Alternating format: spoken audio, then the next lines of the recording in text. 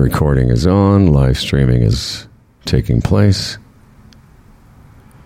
I just went up and visited the Dan Duran studios in my kitchen. It's quite something. I redesign it for my purposes and then return it to its original position. It's pretty cool, for the most it? part. No, yeah, it's pretty cool up there. Actually, it's I'd never seen what he does to the kitchen island, but he turns it into quite the broadcast center. Mm-hmm. Is there any way you can turn that around so that people can see that? I guess there's no way without you having to unplug something. Yeah, that's okay. Maybe next time you should just take a shot of it, and I'll post it to our Facebooks. Okay. Yeah, I don't know what your setup looks like, Fred. Yeah, like I don't know where you are. Like I know you're vaguely. Are you in your basement, like the place where your entertainment center and such is?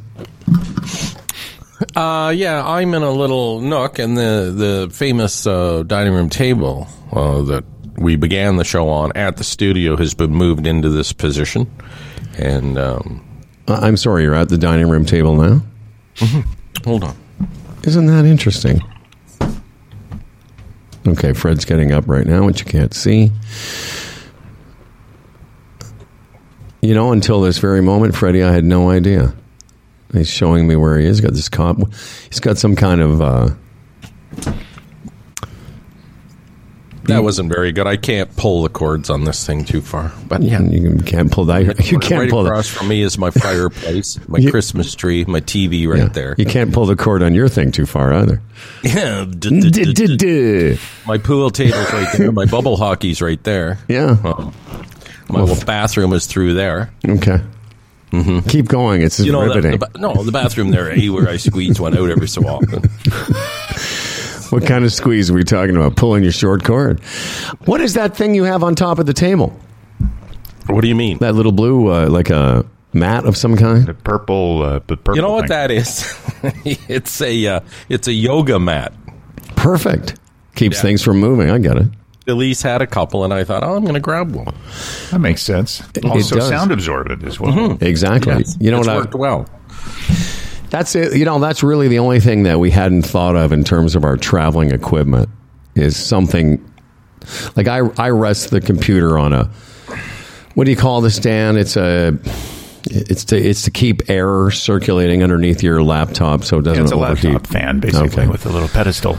But so in San Miguel, I was using one of the kids, the guy whose place I stayed at had a couple of young daughters. They weren't there, and I found one of their, I don't know, it was a puzzle box. So I had something to put the computer on.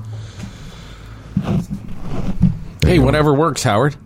Anyway, well, we're here. This is the last show of the second last week of 2022. And there's a storm advisory. Well, that's it. I was going to say, when Dan used to do the weather on the show, this would have been a huge day for him. Oh, yeah.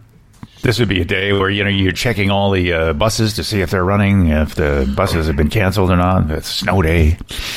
Yeah, it's funny you brought that up, Fred. Funny, interesting, coincidentally, because I wanted to ask Dan Duran about his time as a weatherman. Were days like this where the red ribbon of doom goes across the Weather Network site? Where these and all of the sites, really. Well, yeah. So was this Canada weather site, yeah. So was this an exciting day in the weather world, or were you like, oh God, now I have to actually do shit? It's like I got to do more shit. Yeah. Now I got to do more shit. Yeah. No, it was because it like every time something new came through. I mean, a weather system from the west, a cold front coming through, and then it was like, okay, well, this is going to be kind of interesting. What's going to happen today? How is this going to affect everybody? Oh, Howard, a weatherman? Any day where two systems collide? Oh, my God, it's over the top. Mm-hmm. Gives you a warm one. Mm. Dan hops out of bed on a weather advisory day, and this music follows him around. All right, it's going to be a great day. I do have a question for you. Now, if you don't know, it's fine. Because today on the Weather Network, it says weather advisory. Yes. Is that a level? Is there a level above weather advisory? An advisory is an advisory, but there's statement, and then there's that's right. So a weather statement's the lowest one, and then a warning's the highest one. Mm-hmm. So it goes weather, a special statement, weather advisory, weather warning. No, the advisory is all of them, I believe. Okay, sorry. Or covers the blanket. This says alerts in effect. Yeah. And there's alerts, one there, if they get it wrong, they can say, well, it was just an advisory. It wasn't an alert, or it wasn't a warning. And it's a tough call. Who knows, Wind shifts, and next thing you know, how often have we been in that situation? Oh, we're expecting 2 feet of snow, and you get 2 inches. Uh-huh. There's a weather statement. What's that, Dan? There's a weather statement, and then there's a watch. I just remembered. There's Okay. a watch, and then a warning. A watch is in the middle. So a weather watch, and then a weather warning. And they are all alerts under the category of alerts. I like that. I'm just bummed because Johnny Slapshot has a select game in Orangeville tonight, and it looks like it may be called off.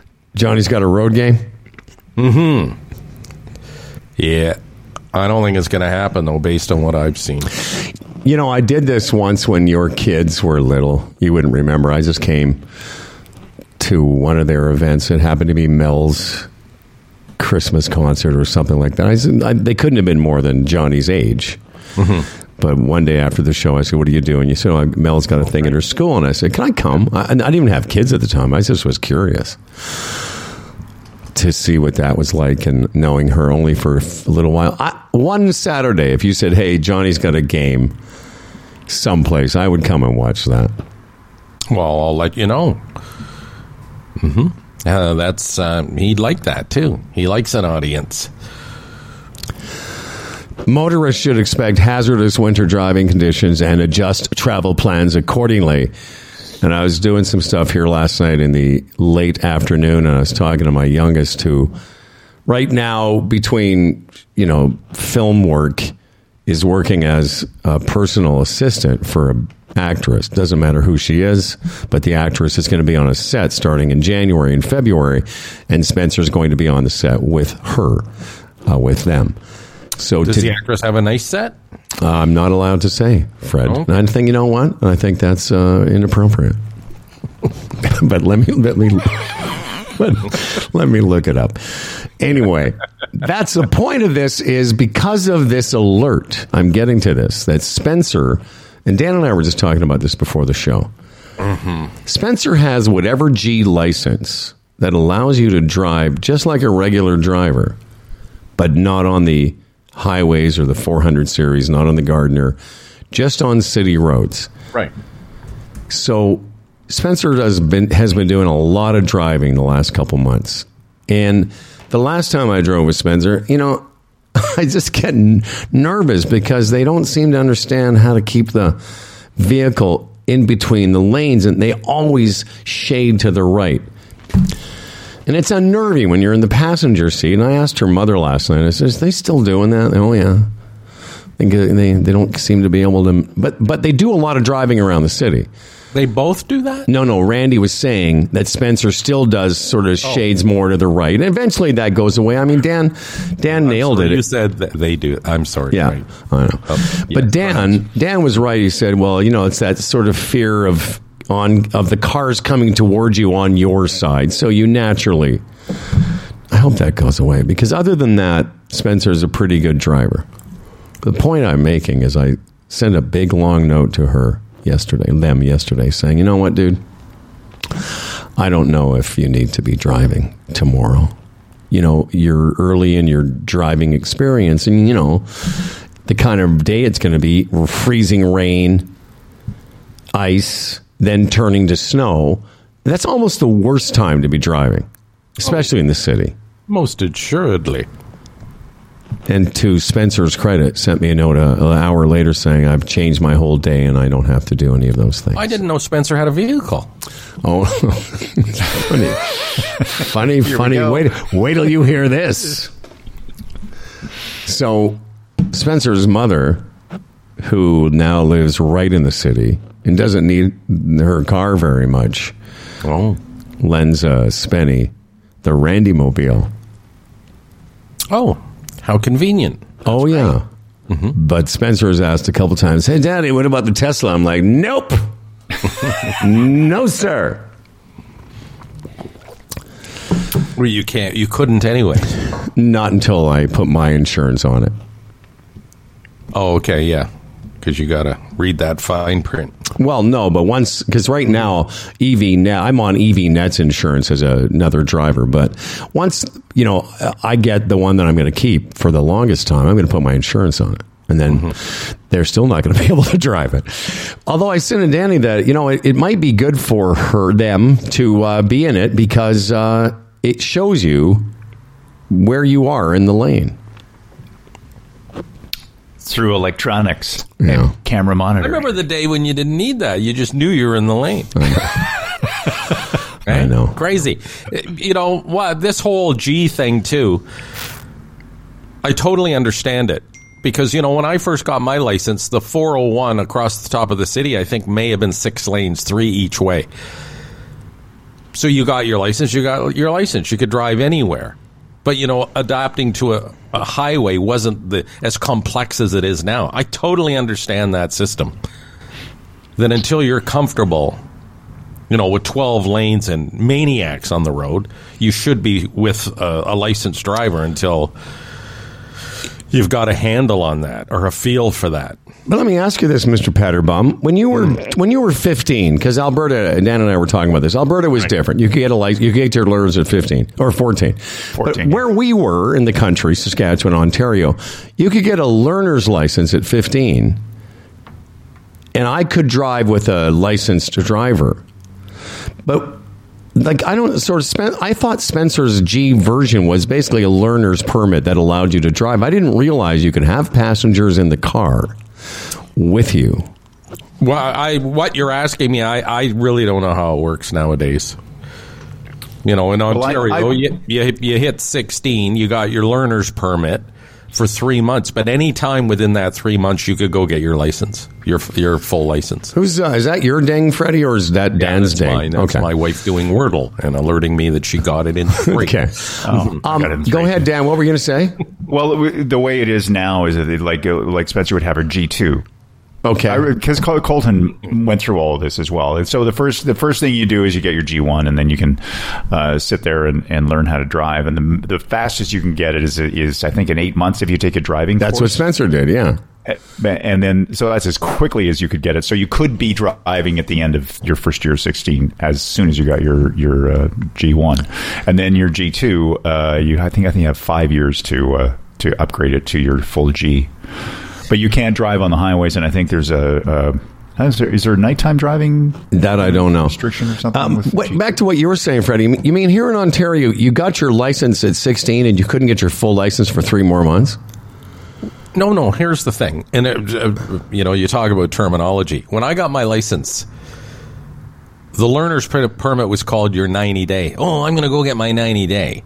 But you had to get your 90-day, but anytime within that 90 days, you could go and get your license. You could have it for 2 days. Oh, I see. It was just this formality thing. And then that became your 365. They extended it from 90 days to a year, and then people used to say, I got my 365. Because it had been extended. Because if it had been extended for 6 months, they would have said, I got my 120. 80. My 180. My 180. My 182, but 2.5. I got my 182.5. See, in Saskatchewan, and we've had this conversation, but part of it is they wanted to get these kids licensed as fast. So I had learners at 15, drove with my brothers and anyone else that had a license. On the day I turned 16, I got my license. Yeah, me too. I know you're looking at Dolls. I didn't get mine until I was 18. I know you're looking at Doll's Wordle. No, I'm not. How'd she do? Oh, I can't tell you exactly. Okay. 3, I think, but no, I just got another picture of my son's dog that I'll have to send along to you. It popped. Dougie. And you make a good point about when, even when I moved here 33 years ago, traffic on the 401 and all the 400 series traffic was big city traffic, but not like it is now. I was talking to Fred yesterday. I had Fred. I left the Heartland Town Center and I drove to St. Clair and Bathurst. at 2-something in the afternoon, and our entire conversation, because I looked when we said goodbye, was 48 minutes. That's how long it took me to drive there. And then I dropped some stuff off at Charlie's, and it took me another 45 minutes to drive home. You know, that it never used to be quite that. I know we've had this conversation too, but the reason I'm bringing it up now is on a day like this, those numbers are just, you might as well stay at home. Wacky. Yeah. Let me give you some perspective on this as far as highways and byways and time and distances. In the year of our Lord, 73, 74, 1973, 1974. I lived in Scarborough with my parents, and my dad worked for Loblaws Groceterias. He had nothing to do with the greedflation that's going on right now. Oh, really? How convenient. How convenient that he passed away with his secrets. So they moved the warehouse from just around the exhibition out to Mississauga Road and the 401. So all of a sudden now he had to drive from Scarborough to Mississauga every day along the 401. And then I worked there for a couple of summers. Did you know driving out there, the only consideration was time, not traffic? Right. You didn't. We drove. We had to be there by 7:30 in the morning. You know, I'll drive up Kennedy Road, get on the 401. Traffic was not the issue. It was now it takes me 45 minutes. Like in the early 70s, there was virtually in the morning no gridlock, no backed up traffic. So say that again. Kennedy and the 401 in Scarborough to Mississauga? Mississauga Road and 401. Yeah. It was about a 45-minute journey. But it was a 45-minute journey based on the distance. Yeah, yeah. There was no gridlock. What do you think it would take now? Oh, fuck! Who knows? That's 50 years ago. What's that, Danny? That's a time of day thing, right? I mean, the distance is still the same. It's still a 45-minute, whatever that is, 38-kilometer trip. Yeah, with no traffic, it hasn't changed. Right? It's the same distance. That's what I'm trying to say. Yeah, nothing has shifted. Oh, yes, that has. The Earth, the Earth. I realize that. Look at the wind, Dan. Look at the wind. I know, it sounds angry. All right, well, listen, great weather talk to start the pre-show. Howard, you had a little daughter story. After we opened the show, I got a little daughter story here as well. Okay. Because we had talked a couple days ago about how we were going to get to the sponsors. We did that for like one half a day. No.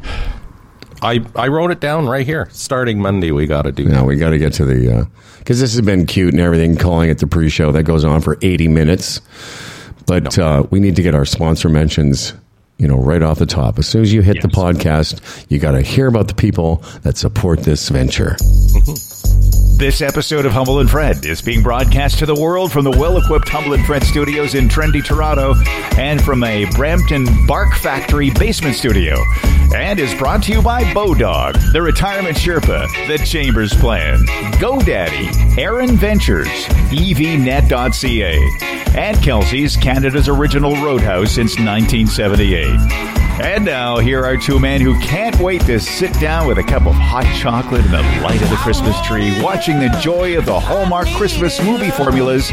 It's Humble and Fred. I'm surprised Dan Duran has not done more Hallmark Christmas movies, because you exude warmth and fuzziness. I'm not at the level of B movie star, though. No, but those movies need news. What letter are you? Yeah. Come on. There's got to be a reporter role in Santa has been seen at the mall. What would you be? E, F, something in that area? Oh, deeper than that, I'm sure, in the alphabet. No, dude. Yeah. By the way, the hot chocolate, no, I can't drink hot chocolate. It makes me feel queasy. Oh, does it? Too much for me. Does it? Yeah. Does it upset your tender stomach? I feel like crap after. Yeah. Hot chocolate's always overrated. I only liked it when you could drink. It really is. Because it's great at the beginning. Oh, we're having hot chocolate and marshmallows. Isn't this wonderful? Then halfway through, you're like, it's tedious. Does Doll like hot chocolate? I bet you she does. Yeah, she used to like the Starbucks hot chocolate. Mm. I remember getting it at the hockey rink, but they used to make it with water instead of milk, and it was like, what the hell is this? That turned me off a bit. Did it? But again, it's like, it's, Maybe you should try a hot chocolate with the milk replacements. nah. There was a time when I used to like those flavored coffees, the French vanilla, Tim Hortons stuff. But then I graduated to what's the drink? What's the alcohol you drink with coffee? No, I was going to say Tia Maria. Irish coffee? Irish cream. But Tia Maria works too. I hate that. Ugh. I'll drink that, or eggnog with some booze in it. Yeah. Eggnog. Oh, that is, to me, that's at the top of the puke list. Oh, yeah. Well, that's what it looks like somebody puked and they sweetened it. Yeah. Well, I love the taste of it. It's one of those things. I love it in my mouth, but once I swallow it, I feel like shit. And eggnog. Oh, what else? Tell me more things that that you could describe similarly. Why do you always have to go there? Why do you always have to go there?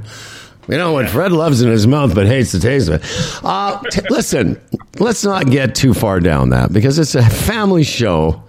And we got to get all we're doing today. Dan will not be doing the news, but I will present the Florida man has sex with a golden doodle story.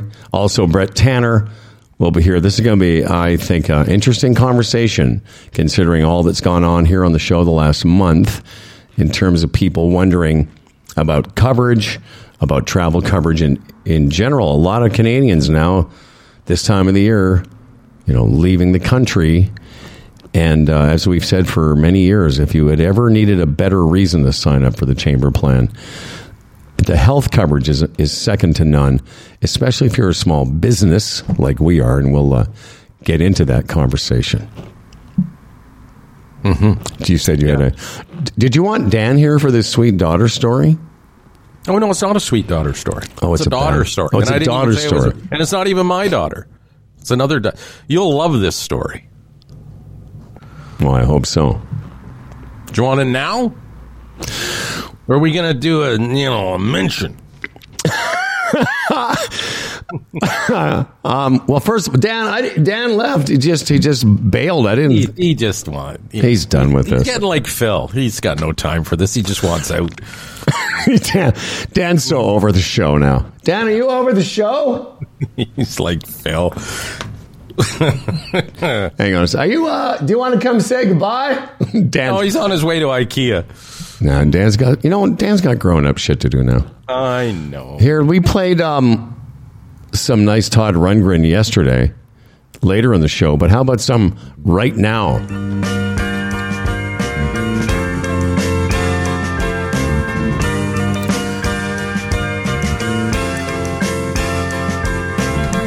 Yeah. Okay, tonight, Thursday Night Football. Yes, the NFL week begins tonight with the San Francisco 49ers at the Seattle Seahawks. Okay, the Seahawks are a 3-point underdog. Okay, minus 180 on the Niners. The over-under 43 points. Getting down to the nitty-gritty with the NFL. 3 or 4 weeks left. That is it. So, the NFL tends to be the most fun league to wager on. So get in on it, whether you're a sports bettor, a horse racing fan, a poker, casino player, Bodog, your number one source of online gambling entertainment from their industry-leading odds, world-class sportsbook, and feature-rich poker room to their fully loaded casino and racebook. They've been providing Canadian players with an unparalleled gaming experience since 1994. Yes, they have. I'm glad you mentioned the Thursday night game because I so enjoyed watching the Bills last Sunday. I thought, there's no golf on tonight. Tiger and his kid are playing this weekend. I'll be watching that. And now that I know there's a decent game, maybe I'll tune in to some of the Thursday night game. Danny. Plus, the Leafs are at the Rangers tonight, and Mitchell Marner will be going after his 24th consecutive game with a point. Something to watch. Let me come back to that in a second. Dan, I wanted to say, because you're not going to see everybody. You're done now because you're going to have to do some grown-up work. Did you want to say so long to people before you left for the weekend? Sorry. No, I just wanted to give you the opportunity before you, because you did go when you normally do, but I thought, Dan's not coming back today. kind of did the quiet exit, yeah. Little Irish exit, yeah. Yeah. Or whatever The Irish exit's so different than the Jewish exit. The Jewish exit, you stand up, yell loudly, telling everyone, "I'm leaving." Watch me leave. This is me. My back hurts. We're leaving. That's enough. Yeah, that's right. That's a good bit. I should do that bit. So Daniel, this say so long, everyone. There's some nice emails about you and your dog, and oh, great! All right, well, I'll listen to that while I'm doing my other stuff. Okay, well, it's fantastic. Dan's got Peterborough Theatre Guild stuff to do. Yes, it's there's lots going on there. So. Mm-hmm. Is there some Christmas productions over the holidays? Oh, we had our Christmas production. I think it wrapped up yesterday. Oh, wow! Yes, I think you told us. What was it? The Little Prince. The Little Prince. Ah, yeah. The Little Prince. Oh, yeah. Well, all the kids that are in the show, we don't want to bump up too closely to Christmas with all the Christmas responsibilities that are happening. Sure. So yeah. So there you are, Peterborough, grooming all these young actors, are you, Dan? Grooming, like the Democrats are grooming children to drink their blood. Well, listen, Dan, do you have any final words before we let you go for the weekend? Well, just enjoy the holiday season for what it is right now. I mean, it is starting. It's getting close, and people are getting together. And it's time to sort of enjoy it rather than the stress of the season taking over. It should be a time when, you're welcoming the interaction with others. You don't like people, you got to sort of go beyond that. Okay, well, that's good to know. I was saying that to the wife the other day. The little woman? I say that to the little woman. I says to her, remember when we actually had a Christmas calendar? She said, "What do you mean, Freddie?" And I said, remember, leading up to Christmas, you sort of had to have a calendar because you were going to be at this place and that place, and don't forget we got to go there, and we have none of that now. Yeah. None. Now it's when people used to actually meet at a home and walk in and be holding drinks and chatting and, eating little Christmas snacks and stuff, and nobody invites us anywhere. Now the Patterson calendar is just a black marker of doom. Nobody invites us anywhere, and it's just... No, you get to a certain age, nobody invites anyone anywhere. I know. Listen, every time one of my family members calls, I had a call last night with her ex-wife, Randy, and goes into what we're doing on Christmas Day, I was like, can't we skip it this year? Like, I used to go crazy and decorate the house and get a tree and bring all this stuff up. But this year, we're not doing any of that. It can't be over fast enough. Meanwhile, there's Dad going, What about the nativity scene I wanted to use with Stan and Clifford? Oh, that's a good idea. Yeah, we should do. We should stage a nativity scene where Stan's got to be the baby Jesus because he's Jewish, but Clifford could be the wise man. He could be the wise man. Yeah, you're right. We got to get some, mangery kind of material. Well, we'll just use Clifford's hair. Kicking around here? No, I was going to say, we'll just use Clifford's hair. I got sheds a little, yes. I got down on the floor. I don't know. You probably did this with him, Freddie. But that Clifford is such a big, lumbering, fucking joy ball. So I get down on the floor, and I spoon with him. And just make it nice on his head, and then he just kind of takes his paw and wants me to keep going, and he'll once in a while lick your hand, and he's starving for attention, Dan, is what I'm trying to do. That's what I'm trying to tell you. I'll go pet him now. I grab his head, right? Yes. I put my face, like my lips sort of just between his eyes, but just above. Yes. And I just hold his head there. And he would stay there for 2 hours if I wanted. Oh, yeah. He just doesn't. He just loves it. Yeah. I feel his whole body relax. It's, he's a sweet boy. And Dan's got him a new bed. But that seems like it's a different bed than he had the first couple of weeks you guys were here. Yeah, I've got two beds kicking around. That's for his back more than anything. Yeah. So now he's got this big bed where it's like a large round dog bed that a couple days ago I got on, and it was very comfortable. I could have stayed there. And no, I didn't get on by myself, you nincompoops. I got on with Clifford. And because he's in a bit of a bad way, I want to spend a little extra time down there with him and just cuddle him.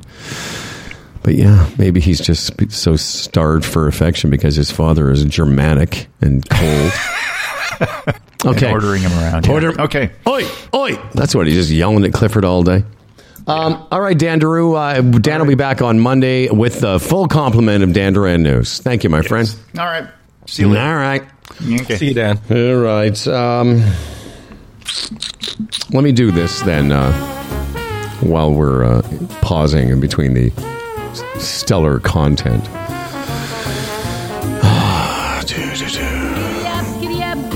A lot of emails today. And you're going to do your daughter story before the emails?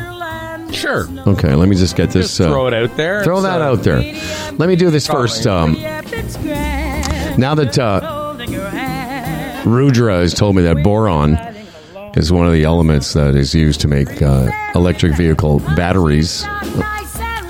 I mean, I thought it was lithium, but I mean, maybe boron goes into lithium. I have no idea how most things work.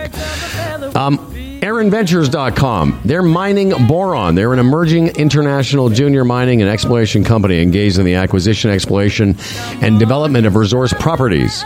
Aaron Ventures' strategy is to uncover and capitalize on unique development opportunities within Canada and various regions internationally. The company's objective is to increase its mineral reserves by developing, and these minerals are boron, by the way, by developing current properties and through the acquisition of additional mining projects. I can just tell you, talk to your broker. I did. The Sherpa and I, and a few others I know.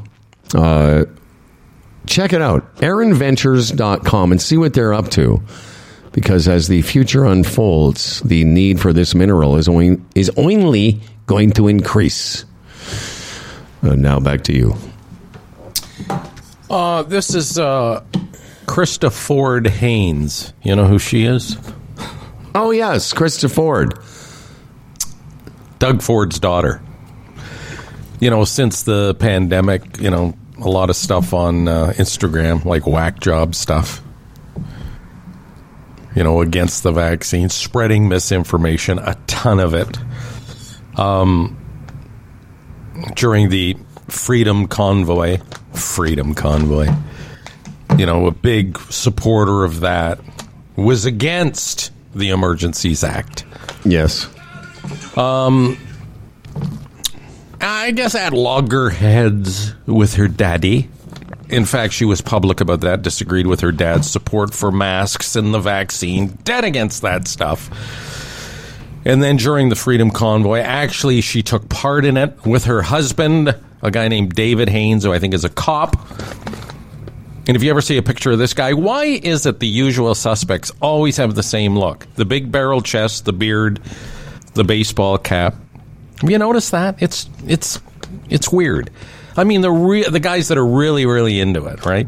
Well, as part of it is, I know you're not asking me to stop you, but part of it is branding, and you know that. But yeah, the anyway. ulterior. No, but I mean, they all look that way because that's what they identify as. Yeah, you don't see a guy in, you know, sort of a khaki pants and whatever people wear, and they're all dumb as shit because when you ask them about freedom, they really can't answer the question. I'm not sure if I've lost my freedoms, but I want them back. What's your point? Because deep down, they're full of hatred. Hatred for the brown man. Whatever. Anyway, so the Fords have released their Christmas card, and this year, Krista Ford Haynes is not part of the card. She asked not to be included with the family. Yeah. Because she is so upset with Daddy and feels that so much is wrong in society right now when it comes to our freedoms that she just couldn't bring herself to be part of the Christmas card. And she issued a statement along those lines. I just don't feel right. I don't feel good. You know, our freedoms are being taken from us. Anyway, that's all besides the point. It's this connection I love. So I investigated, as I do. You did some research? See, you're better than most people. Most people just do research. You investigate. So you go to our Instagram page, and right at the top, it says, you know, she's a wife, a dog lover, and I love Jesus and freedom. Of course. I love Jesus and freedom, okay? And then then below it is hashtag God wins. And below that, we all need Jesus. So that connection, too, just fascinates me. The anti-vaxxer, anti-maskers, and again, we see it in the United States. What is that freaking connection? All right? And then she also posts John 3:16. Yeah. So she's over the top religious. So, her religion is influencing her attitude towards all these things. So we can safely say that religion has really come between her and her father and her family. It has, because it's all tied to that. And if I may just jump in, religion has come between her and sanity. Oh, without a doubt. But this John 3:16, I thought, well, what is John 3:16? I don't know my Bible. I'll tell you. So, well, I was going to read it here. Oh, okay. For God so loved the world that he gave his only begotten Son, that whosoever believeth in him should not perish, but have everlasting life. People believe that. Huh? That's Ruby. I know I have it here in front of me. So she puts John 3:16 on her site, and you read that and you go, what? Prove it to me. People still buy into this? Like that lying, that saying, what do you call a thing in the Bible? What's it called? A passage, a verse, a psalm. A verse, yes, a verse. Passage. Like that means something to her. Yeah. Like, wow. May I comment? Or go ahead. I just want to know when you're finished rolling out there. Mm-hmm. Let me go back to the beginning. God created the beginning of your essay and the results of your investigation.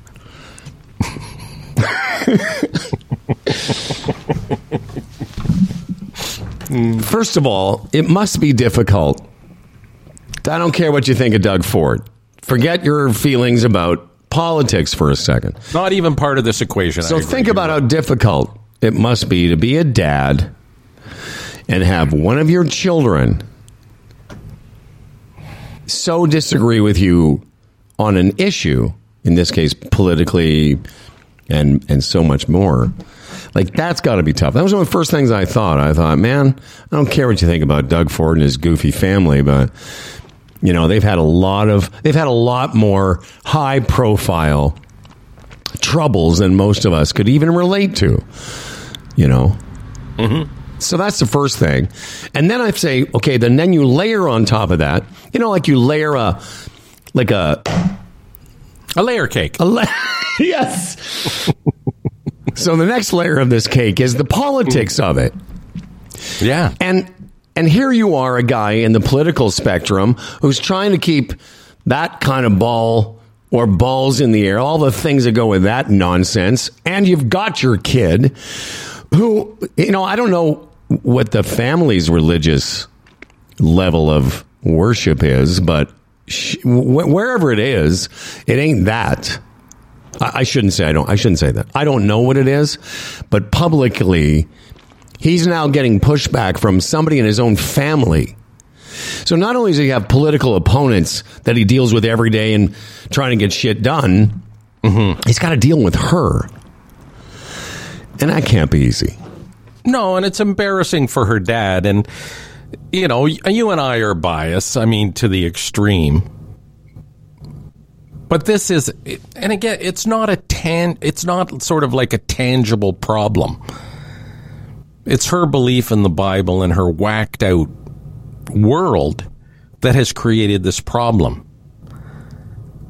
It's not really something you can touch or feel. Okay, you might want to say, okay, the Freedom Convoy. Yeah. The imbecile convoy. But even that,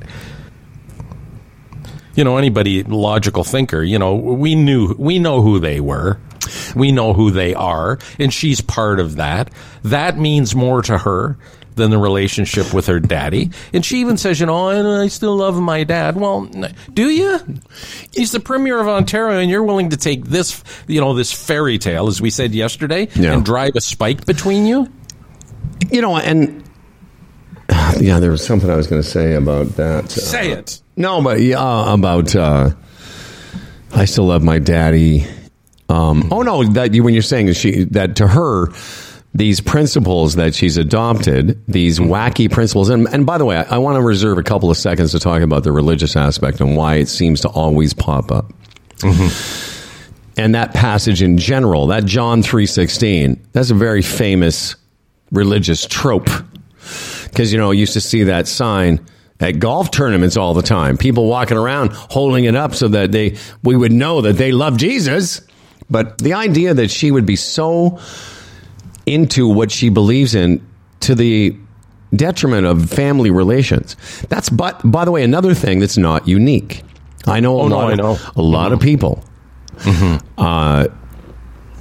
whose family during the pandemic were split on the severity of it, the vaccination thing. And still to this day, there are people that will not see family members, and we know some of them, because of, that belief that the vaccine was all made up and, Fauci this and all that. They all have the same playbook. Yeah. That John 3:16, help me with that. Is that basically, to explain that to somebody that is new to this world or has never been part of that world, is that more or less saying believe that God gave up his son because he loves us, and if you believe that, you might live forever? Is that basically what that's saying? Yeah, I mean, the passage says that the love that God had for the world was manifest in his son. It gets a little bit convoluted. Believe in the son, and what that does is it shows your overall belief in the Father, and with it all, this package gives you everlasting life. Why I always get agitated by this. Who's got that? Yeah, exactly. Who's ever benefited from that? Oh. Well, I tell you, I'll tell you, there's lots of examples of who didn't benefit from it. Yeah, like every human being on life. Yeah, but and also the pursuit of that to the detriment of logic. Yes. I always think while there's a bunch of Lugans running around the planet worshiping the Sky Muppet, there's a section of people working on science to fix shit. But here's why it always agitates me. Because that young woman and a lot of people believe in that, and they believe in the story, yet they don't want to talk about the fact that the Bible was cobbled together, as Noel brought up yesterday. There's 5 versions of the Bible. Most of the apostles and the books of the Bible, they were cobbled together. Again, this is what bugs me. There's nothing else in our lives that we still hold as truths that were from people 1,700 years ago. I know there's science, but this story was cobbled together over the course of a few hundred years. A lot of people have this idea that the Bible was written by God on the day that Jesus died. That day was like a newspaper. Read all about it. Here's this Bible. It didn't happen that way. And why doesn't she know that? And of course you would say that to her. Well, it's the word of God. No, it's not. It was the word of a bunch of people who lived in the desert. Right. And you're basing your entire life around that. And it reeks of brainwashing. You wonder, I don't know a lot about her husband, but again, given that profile and the involvement with the Freedom Convoy and the extremists that were at the heart of that, you just wonder, because to have that plastered all over your Instagram, fuck enough. Really, it's all over it. Yeah. So that's the thread through everything. And isn't that great? Now she's not in a Christmas card with her parents because of a bunch of assholes got in their trucks and went to Ottawa to disrupt other people's lives. Well, it's more than that too. I know, but I'm just saying how this believe in this fairy tale manifests in so many weird ways, right? Yeah, in a way, she was on the Freedom Convoy before the convoy was invented. I mean, she was on that whole tract anyway. But that's what always gets me. That's what I always got, I just couldn't get my head around the logic of it. The Jewish Bible, the Torah, the Jewish Bible, known as the Bible, Book 1. You know, that whole first thing, the Old Testament, as it was called. Again, you know, I respect people that I know in my family and others that believe in the religious aspect of being Jewish, but I also find it like, you know, a little bit immature because 6,000 years ago when that Bible was thrown together, you know, most people couldn't read. So we're taking the word of people that banged rocks together and, you know, to make matzah. No, I know. It's just so bewildering in this day and age that this stuff still pops up and people, you know, the total separation of church and state. I mean, we more like, you know, from my perspective, we must insist on that. There's no room for it anymore. Yeah. There just isn't. It's a private thing. Keep it to yourself. Shut up. Yeah, Get it out of the schools. Get it out of the institutions. Take God out of our anthem. It's not fair to those who don't believe. Yeah, it's not just a separation of church and states. It's a separation of church and reality. Yeah. You know, there was a time, and religion through the ages has always been filled with fuckery and intrigue. But I'll give you, there was a time when, you know, people's lives needed some kind of direction. There was no news. They had to have something that guided them, and fine. But, you know, once there was mass communication, anyway, let's not get into that because we really. No, I know. I'm just saying, you know, to me, it's the whole space thing. It's like, you can do whatever you want. Just don't invade my space. Don't make your issue my issue now. No. And I really think more and more with religion, the more we know, you know, the scientific aspects of the world in which we live, back off. It doesn't belong anywhere in my space. And my space is out there. And on some levels, it still is, you know. Yeah. Your hand on the Bible in a court of law and on and on. Whether we're still doing that in Canada, I don't know. I haven't been to court lately. Yeah, me neither. I'm just telling my daughter she's about to take off on her way to her trip. I just said, you know, travel safely. Where is she going again? She's going to Aspen today to hang out with her mother's sister's brother. The husband, sorry. They're big snowboarders, and they're going to hang out in Aspen for a week. Yeah, Charlie's got a good little thing going on. Hey, Frederick, let's take a little time here, talk about the Sherpa, and then let's get right to the emails for today. Yeah, Sherps was on the show, and again, so inspirational. You know, appreciation. That's what he talked about yesterday. Stop down, you know, towards the end of the year. You can do it at any time, but towards the end of the year, and appreciate what you have, right, and what it means to you, and prioritize your life and figure out what's best for you and pursue those things. He's the Retirement Sherpa. He's a portfolio manager. Raymond James, a member of the Canadian Investors Protection Fund. And Tim is at your service. RetirementSherpa.ca is how you contact him. And he'll have a look at your portfolio. He'll set you up from scratch. He'll do pretty much anything you ask him to do, and you'll be better for it. RetirementSherpa.ca. Yeah, man. Tim.Niblett at RaymondJames.ca, as well as how you can find him. In the meantime, Thursdays mean... Hi, guys. Hi, guys. Hi, guys. You know, one of the things that's great about doing the show as long as we have, and especially the kind of listeners that we have, you know, more and more, even the newer listeners, they all catch on to the, you know, the language of Humble and Fred. Everyone starts, hi, guys, and very often you'll see people, you know, stay strong. So thank you very much for being part of it this week. Let's start with, I'll kick it off. This is another one about Kelsey's. Man, Humble and Fred audience love Kelsey's. Dave Ryan says, just want to drop a line, help you guys out with your Kelsey's promotion. And it does, by the way. All the people that sent us notes, we've sent those all to Kelsey's. And it really shows our sponsors, that's a fairly new one, you know, that we have a bit of a tribe here.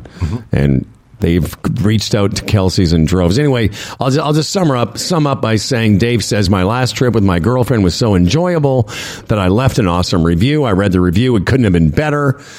And he finishes by saying, funny story about tipping. I meant to leave my server 23% tip, partly to make it a nice round number. Although through a miscalculation on my part, they received a 30% tip. Oh, well, it's only money, right? And he signs it. I'd lose sleep over that. Okay. But thank you, Dave. And thank you, Kelsey. Hi, guys. This next one, subject line, Chappelle. It says chapel, but I knew it was No, I know, Chappelle. me too. I thought it was a religious thing because it's a chapel, but it's Chappelle.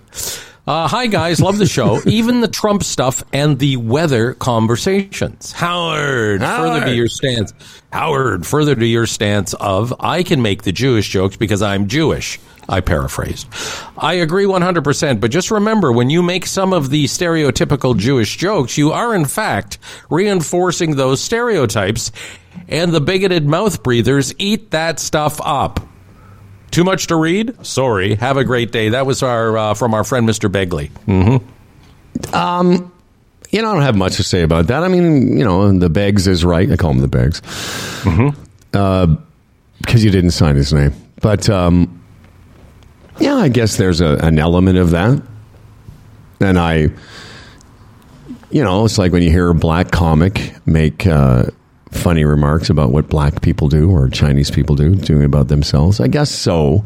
And the N-word, when they go there, it's like, whoa. Yeah. Yeah, that's a curious thing. It is very curious. You don't see, like that. One of my favorite comedians right now is an Asian comedian named Ronnie Chang. Really funny. Works on The Daily Show. A couple of Netflix specials.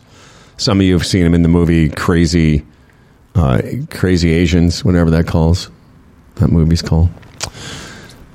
But black people uniquely throw that around in a way that, say, you don't, like Jewish people don't throw the sort of, like I use a lot of Jewish stereotypes. I just did one this morning about the Jewish goodbye. The Irish goodbye is you quietly walk away. The Jewish goodbye is you get up and loudly announce that your back is sore and you've got to go home.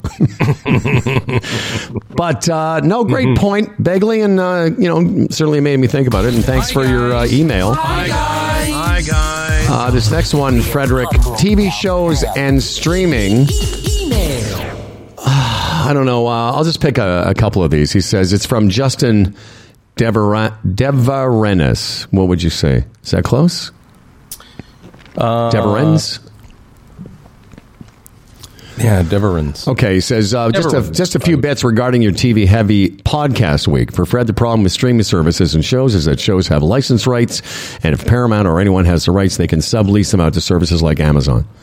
But as each one makes their own stream service, they pull the rights.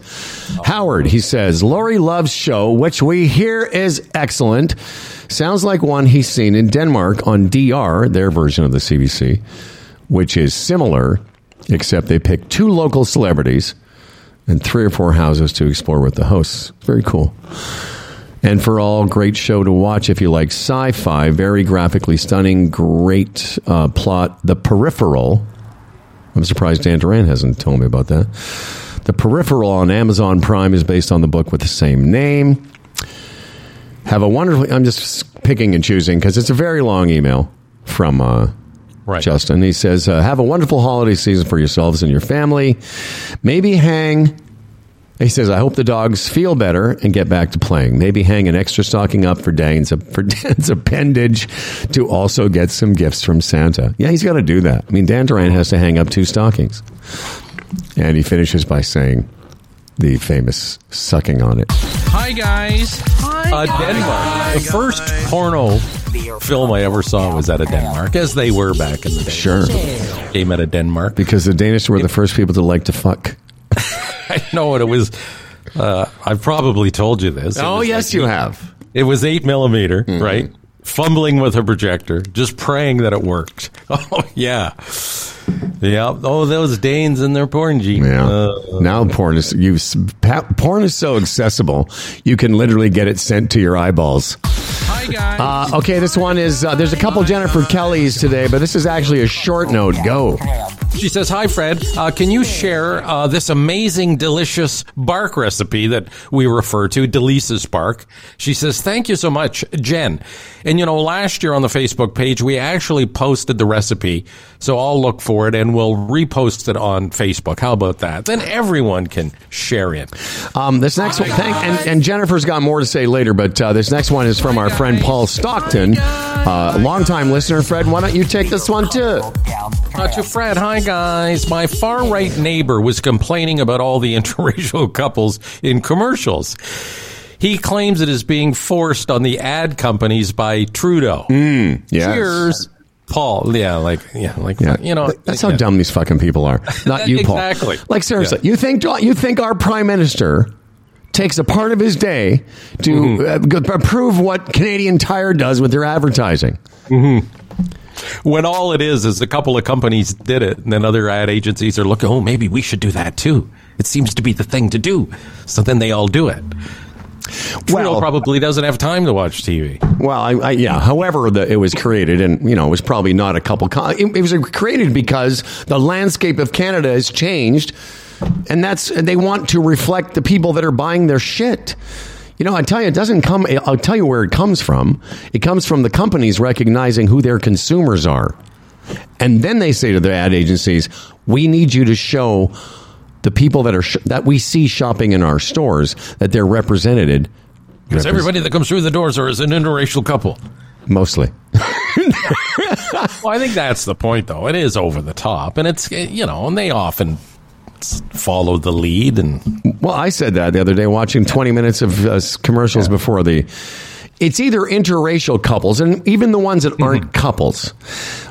The multi-ethnicity of television commercials, forget that the couples are not, is because of the multi-ethnicity of the people who they want to attract because they're shopping there. That's all. All right, thanks, bud. Hi, guys. This is from Danielle Hayashi. Hey, Humble. Hey, Fred. Last few episodes, you spoke about the latest Sebastian Maniscalco special. This is a long one, and how it wasn't so great. The news totally bummed me out, as I think he's funny. Well, I think he's funny, too. Danielle says she came close to driving the 4+ hours to Windsor to see him perform there in October. I've had the privilege of seeing numerous comedians, and she goes to list a lot of my favorites. I'll just pick out a few. Jon Stewart, Jon Stewart, Jim Gaffigan. She sees a lot. Tom Papa. Jeremy Hott's my pal. Danny Boy, who's very funny. Gabriel Iglesias, Steve Martin, Martin Short. She mentions a guy that he sadly passed away because he was horribly overweight, but a guy named John Panette. And she says he was the funniest out of the crew I just mentioned.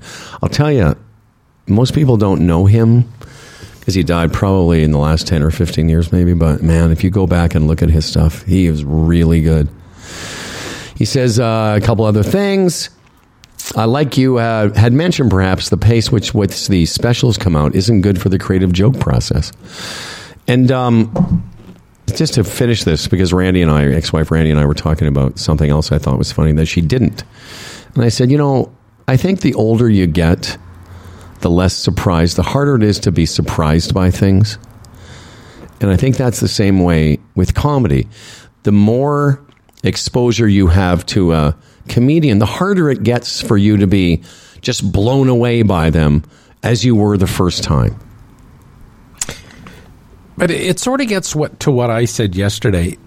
If they lean towards social commentary, it's different. If a guy just stands up there and he's not bringing politics and all that, social commentary into it. I mean, when it's just got to be, comedy concepts, that's tough. Being a social commentator almost is like a shortcut somehow. Yeah, because the premises are all written for you. The premises, exactly. You make jokes around them. Yeah. I think that's why a guy like Chappelle, you can keep coming back for more for that reason. Sure. Where Jerry Seinfeld doesn't do that. He more or less stays away from that. But I mean, the overarching point I'm trying to make is it's harder to be surprised and amazed as we all were with whatever, pick a comedian. Like Noah brought up Brian Regan, who I also recommend to people, but I recommend going back 10 years. Brian Regan, by the way, I think had the record for the most appearances on the Letterman show. Like he's a force, but I've seen his last couple of specials. Same with John Mulaney. First couple of specials, amazing. I'd never seen him do stand-up. The last one, not quite as good. Right. It's just hard to keep it going. Howard, I was going to ask you as a professional comic, do you remember a guy, probably back in the 70s on CBS, he used to play the piano and sing political songs. Do you remember that guy? He wore glasses, and I forgot his name. And he played the piano and he sang, social commentary and political songs. I mean, and I can't remember his name. He was a household name back then. I even Googled it and really couldn't see a name that I don't. And it was exclusively on PBS, Channel 17 Buffalo. Interesting. Anyway, Danielle Hayashi says, "Happy Thursday and enjoy the goddamn day." Hi, guys. Hi, guys. Hi, guys. This next one is from Sid Cohen. Fred.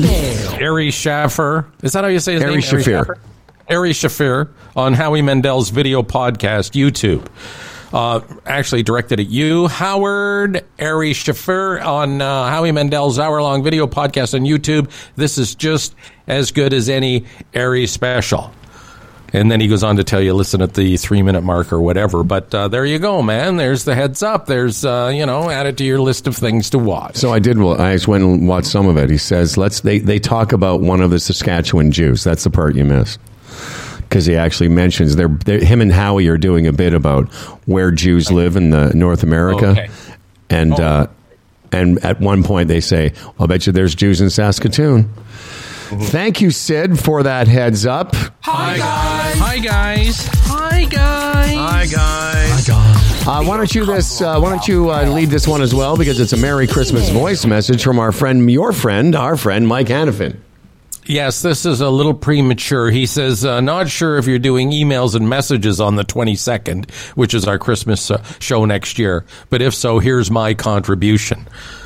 So it's a week early, Mike. And to answer that's a great question. We won't do them on Thursday, but how about we spend a little time on Wednesday for the last half hour, and because we won't have time on Thursday to go through them. So maybe there's a little heads up. If you want to send a note wishing each and all the other people, each people's a happy holiday, you can do that. Humble and Fred at humbleandfredradio.com.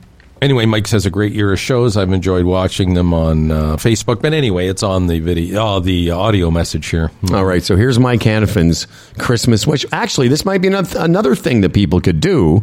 We could play these in between the nonsense. Yes, we could.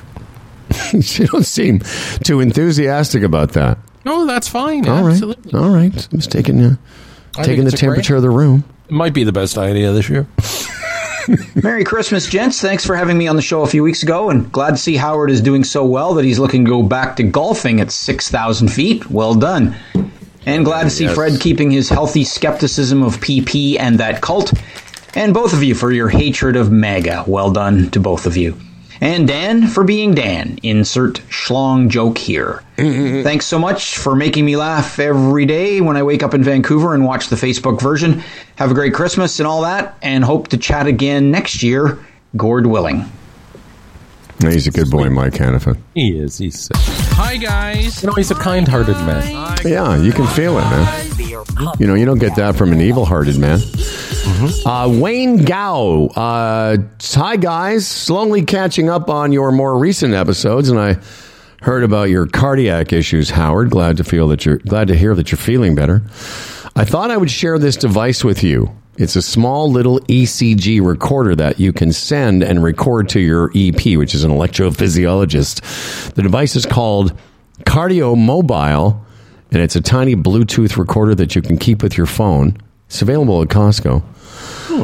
I didn't care if we shared this on the show, but I wanted to say thanks, man. And he signs it, "Stay strong." With I will say, Health Gauge, which was with us for a really long time, And I still have it. You still have it.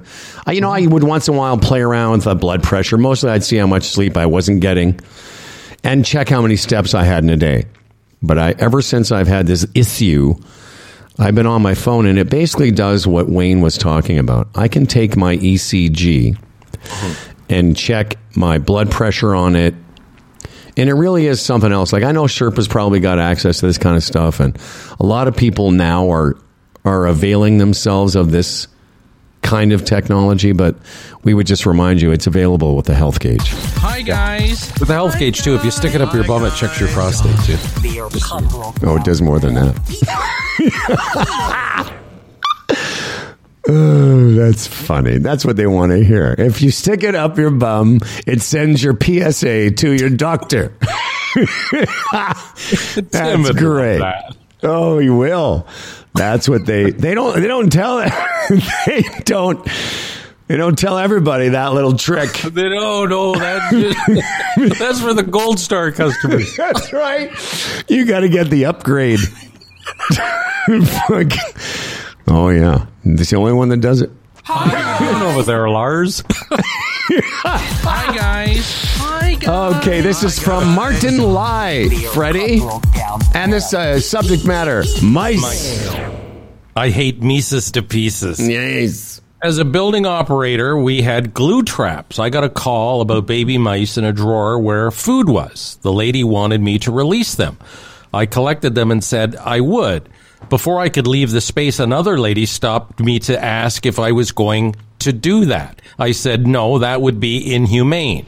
It was winter, and I showed her my knife. She was happy with that. Do you understand that? I'm sorry. What? I'm just still thinking about you shoving your health gauge watch up your ass. Oh, I'm checking my prostate. He consummates. The lady wanted me to release them, catch and release. I collected them and said I would. Before I could leave the space, another lady stopped me to ask if I was going to do that. I said no, that would be inhumane because it was the winter to let them go. And I showed her my knife. She was happy with that. I guess he killed him with a knife. Why would you do that? You're just drowning them's the best thing. Just throw them in a bucket. Bucket of mice. Run out of energy. By the way, if you put a mice up your ass, it'll also tell you how your prostate's doing. Yeah. Was it Richard Gere? No, yeah, the right. gerbil. No. Gerbils, right? Yeah, it was gerbils. He preferred. He was like a connoisseur of rodents in the asshole. Anyway, he said the large black thing that you were referring to, Howard, is not a trap, but a warfarin house, so pests don't enter a building. It's a cheap fix. I'm glad to know that, Martin, because I'll tell you what, as I said to you guys the other day, I just see them everywhere. I saw them in France. I saw them in Mexico. I see them in Toronto. And now I know what they are. They're actually a way to discourage. I thought they were a way to trap rats. So they just discourage them because am I supposed to know what warfarin is? Yeah, it's poison. Okay, it's rat thank you. Poison. Yeah. All right, well, there you go.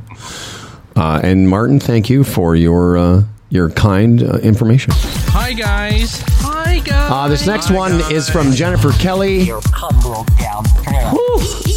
Jennifer Kelly has a voice note later, but there's just a lot of stuff. Likes Meghan and Harry, thought the Pepsi Jet thing was good. She's a big fan of the Bear, like a lot of people are talking about the Bear. Apparently, Fantastic. and you get it on what? You get it on your special network. Is that where you get it from? Yeah, I think it's a Showtime show, though, if I'm not mistaken. Really? Yeah, excuse me if I've lost track of what show's on what network. I'm going to write it down because I get Showtime. You haven't seen it yet? No, man. Oh. Because my special thing has been broken. Oh, okay. So the Bear on Showtime apparently has a Toronto chef on it. Netflix, she likes Dead to Me. I watched one season. It was okay. Mary Jo is great. Talks about the crazy situation. And she says to you, I got a whole bag of sweet potatoes, like a 5-pound bag for $4.49 at Freshco. And she talks about some cheese she bought. Like the stuff directed to me. Oh. Well, no, she's directing... Happy Shopper? Mm-hmm. That's right. And, is there more? She goes, I know, long... Whoops. And that's not all we'll hear from Jennifer Kelly. But there's no way we want to discourage Jennifer because, man, that is somebody that is invested in this program, and we certainly appreciate that. Thank you. Hi, guys. Hi, guys. Hi, guys. Countdown to the Masters from David Drosky. Hi, guys. Thought you would enjoy this. From one golf nerd to another. Don't need much to keep this Hyundai P amused. Love the podcast. You guys must promise never to retire. Dave from Niagara. Turn volume on. What's he referring to? And this is really cool because this is what Dave has sent us. It looks like he's got a little putting studio set up in his basement because it's just him and a pair of socks. And for 15 seconds or so, or 20 seconds, it's just him with a picture of the Masters hitting balls into a little mini cup on the floor while the Masters music plays. Oh, that's cool. And I just thought it was so sweet of him to send it along, knowing here we are in another heinous Toronto shit weather. And he's got this picture of, looks like the 12th hole at the Masters. Well, he just quietly sinks balls into there, you can even hear the sound of the putter. Anyway, it was very nice of Dave Drosky. And I can tell you, Dave, I'm feeling it. You know, this is the time of year when it's like sort of the furthest away from the golf season. But as the Fred man has pointed out, next week the days start getting longer again. So, have I told you part of the Christmas tradition here at the Patterson home is in this very room that I'm in right now? It's rather large, this basement. Oh, we know it's huge. No, but we have a putting contest. Danny, my son, with his 3D printer, has made these. You know, the hole is as big as a regulation golf hole, but it's a little piece of plastic that's just slightly elevated. And we have putting contests down here. We play 18 holes, and whoever gets the best score gets to place the hole wherever they want and put obstacles in the way to putt around it and everything. And we have a lot of fun with that. And I love that. It's like bocce golf or something. Yeah, and then last year we brought Johnny Golf Shot into it, and he's enjoying it as well. And, yeah. Here's an interesting question for you, Mr. Sports Guy. I'm going to give you a multiple choice because it's not fair to just ask you off the top of your head. Is the circumference of a golf hole... I know it. What is it? It's 4 inches. Wrong. Oh, I thought... Okay, I should have taken you talk a big game. What is it? I thought 4 1/4. Oh, okay. 4 1/4. Why a quarter? Whose idea was that? Man? I don't. The Scottish, because that was the size of a sheep bladder or whatever they were putting into. Why didn't they do everybody a favor and make it 4 1/2? Why didn't they make it 6? If you're going over 4, yeah, make it 6. Like it's like, you know, the game. It's so weird. Ben Hogan said this, that the game of golf should be a separate thing with putting, because think about the skill it takes to maneuver a ball through the air 300 yards, and then you got to go up and play croquet. Like it really is dumb. You know, like it's just the two skills are so wide apart. Yes. But that's part of the magic. No, is it? Yeah, all right. No, it is. Hi, guys. Yeah, I know. Hi, guys. As you get closer to the hole, it gets harder to get it into the hole. This is from Tan Pasaros. Hi, guys. I used a trip from Windsor to catch up on missing episodes. Long drive. Would have been enough time to catch 3/4 of a Toronto Mike interview. Little dig there. He goes on to say, you spoke of the ridiculous amount of money Galen Weston and the like are bringing in, but let's not forget how much worse it's going to get when Dougie, the premier, allows all our arable land to be built on. It's going to get so much worse. If you haven't checked out James Aloff's Ontario on TikTok, you should. Thank you. We also rounded out the week with a stop into Kelsey's here in St. Catharines. So thank you for the reminder. And Tanya, thank you for the support. Have a great week, and cheers to you. That's an interesting story I've been reading about the, what do they call them, Greenlands, whatever, and they're thinking of taking some of those to build housing. And again, I'll get back. They're going to bring 500,000 people a year into the country. Most of them are going to end up in Toronto. They have to live somewhere. We need to build housing. Plus, part of that equation that people leave out, apparently for every acre they take, they're going to designate an acre and a half farther out for the same thing. And the Greenland, or whatever you call it, that they're going to build on is the least of the lush or whatever, growable. I don't know. I'm with you now. I hear you. You know what I'm saying? Yes, brother. And again, this to me, again, this is one of those political things. It's conservative, bad. But when you look, what are you supposed to do when you have to build housing? What are you supposed to do? There was another story this week. They're going to license rooming houses in all of Toronto. Well, great. That's going to be great for housing, but what's it going to do to neighborhoods? The idea is to build new housing. Like, they're not making more land. They need it. We need to make more land. Yeah. Anyway, okay. That's a little... Well, I appreciate your perspective because I have none on that. I don't. It's just not something that I'm paying attention to, but now I will. Thank you. Hi, guys. Hi, guys. This is from Troy LaBranche, and it's a note for Dan. Fred. Hey, Dan, just heard about Clifford. You could try boots for him. Mostly they are used to prevent salt from irritating dogs' paws in the winter, but they can be used to help him give grip on slippery floors. That's a good idea. They will take some getting used to, but may help. Cheers, Troy from the Blue Cottage on Ruba Island. Really? Hi, Troy. I know that cottage. Ruba Island. You know where my Tin Palace is. Is that where you go to Ruba one out? That's right. You know the island right across from me? I do. I've hit golf balls over there. That's right. So that may be part of Ruba Island. But anyway, just up and to the left is where his cottage is. Isn't that nice? Somehow he's gotten to know Dan. I'm sure maybe Dan was canoeing by one day and saw a yellow umbrella and asked him to take it down because it ruined the vista. Or maybe, Come on.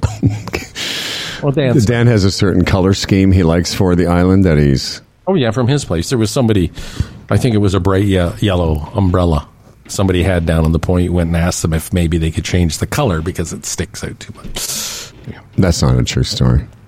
It's a true story. Come on. Also, other people, because have boats. Dan doesn't have one, so they have boats. So you mark rocks. What do you get? You get old water bottles, right? Like big water jugs, and you tie them. And to avoid hitting the rocks. Yes, sorry. Dan has actually gotten his canoe before and taken them, removed them, because he doesn't like the look of them from his... So how are you supposed to avoid the rocks? Well, that's, tough luck for you. He doesn't have a boat. What's he got to worry about? None of those things you're saying can be true. All right. But I will tell you something that happened here that was pretty funny. Is Dan enjoys these popsicles from Costco. I do too. Not so much since my heart issue. Mm-hmm. And he was eating one of them, and he had a dish that he was eating something else in the dish, mm-hmm. and then he put his dish away. So I went to do the same thing yesterday after the show. I put some dishes away, and I look in the dishwasher, and there's a popsicle stick. There's a fucking popsicle stick in the dishwasher, and for the life of me, I could not understand. Until he came home, I said, dude, what was that? I said, are these reusable popsicle sticks? He's like, oh, no, I didn't realize I did that. I'm like, that's a pretty big blank. It's like blanking out. Like you're putting a dish away, and then you go into some kind of trance where you don't realize you're also washing the popsicle stick, which I thought was maybe it's environmental. See, I would have guessed, he's into conservation, that he wanted to reuse the popsicle. Well, that's what I mean. It's environmentally motivated. Like a lot of things he does, because he enjoys the environment. This is from Leanna M. Scott. Hi, guys. Another one for Daniel. It's too bad Daniel is not part of the program right now. We got to wrap up. We're almost done, I think, because we have Brett Tanner standing by. She says, we have a 12-and-a-half-year-old chocolate lab named Charlie. Chocolates live about 10.5 years on average. Mm-hmm. Charlie has issues, obviously, and just this past week we had a health scare Where Charlie, like Dan's Clifford, we worried, is this it? Is this the time for us to make that decision? I'm also worried about making that decision about Dan. We visited this website called Lap of Love, and the link is below, that helped us assess Charlie's quality of life. And this is a great service, I think. Hopefully this, and I sent it to Dan. And you know what? If you're interested, because there's a whole bunch of people that love our dogs on this show and in our community. Maybe I'll throw this up on Facebook after we're done.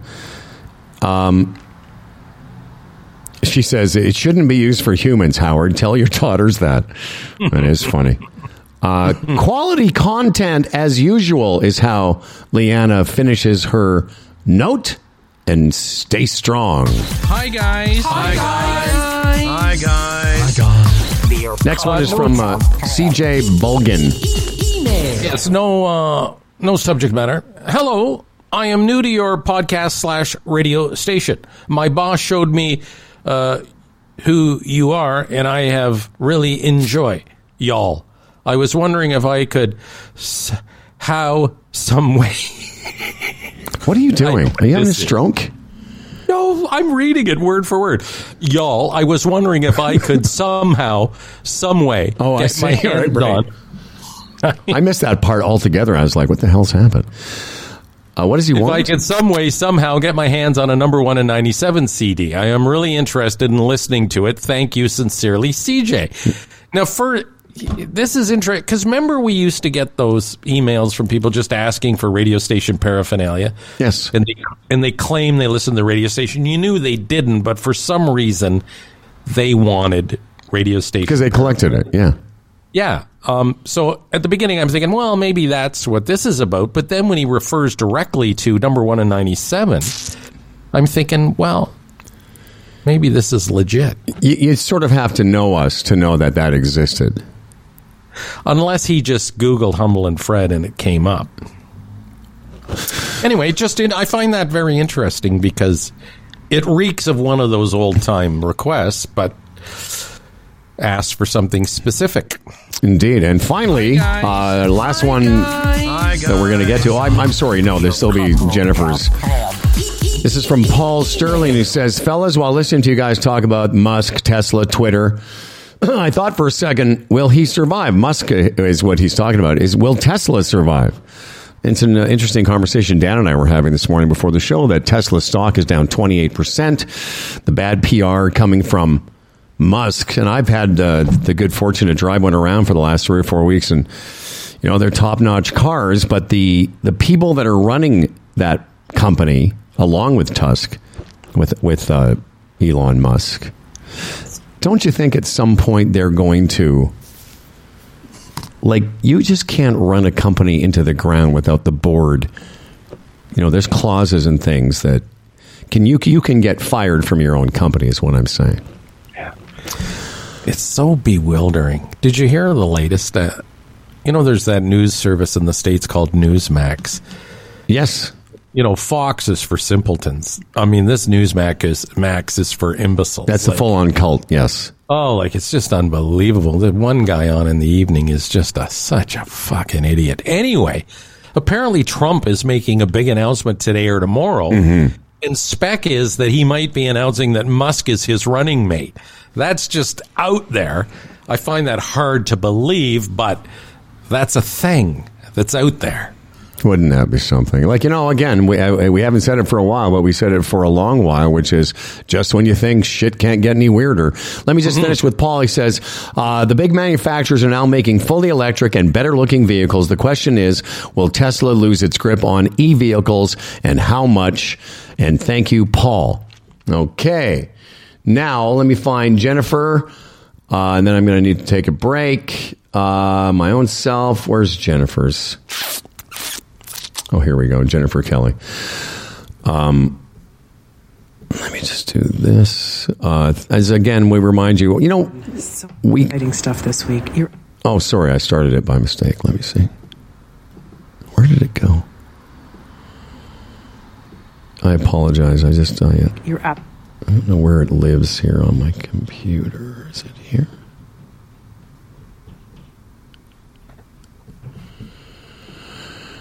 Okay, it has to finish till I can find it.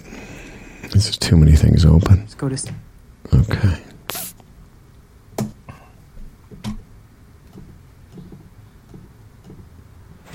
Wow, what a week it's been. So much exciting stuff this week. You're absolutely right, Humble.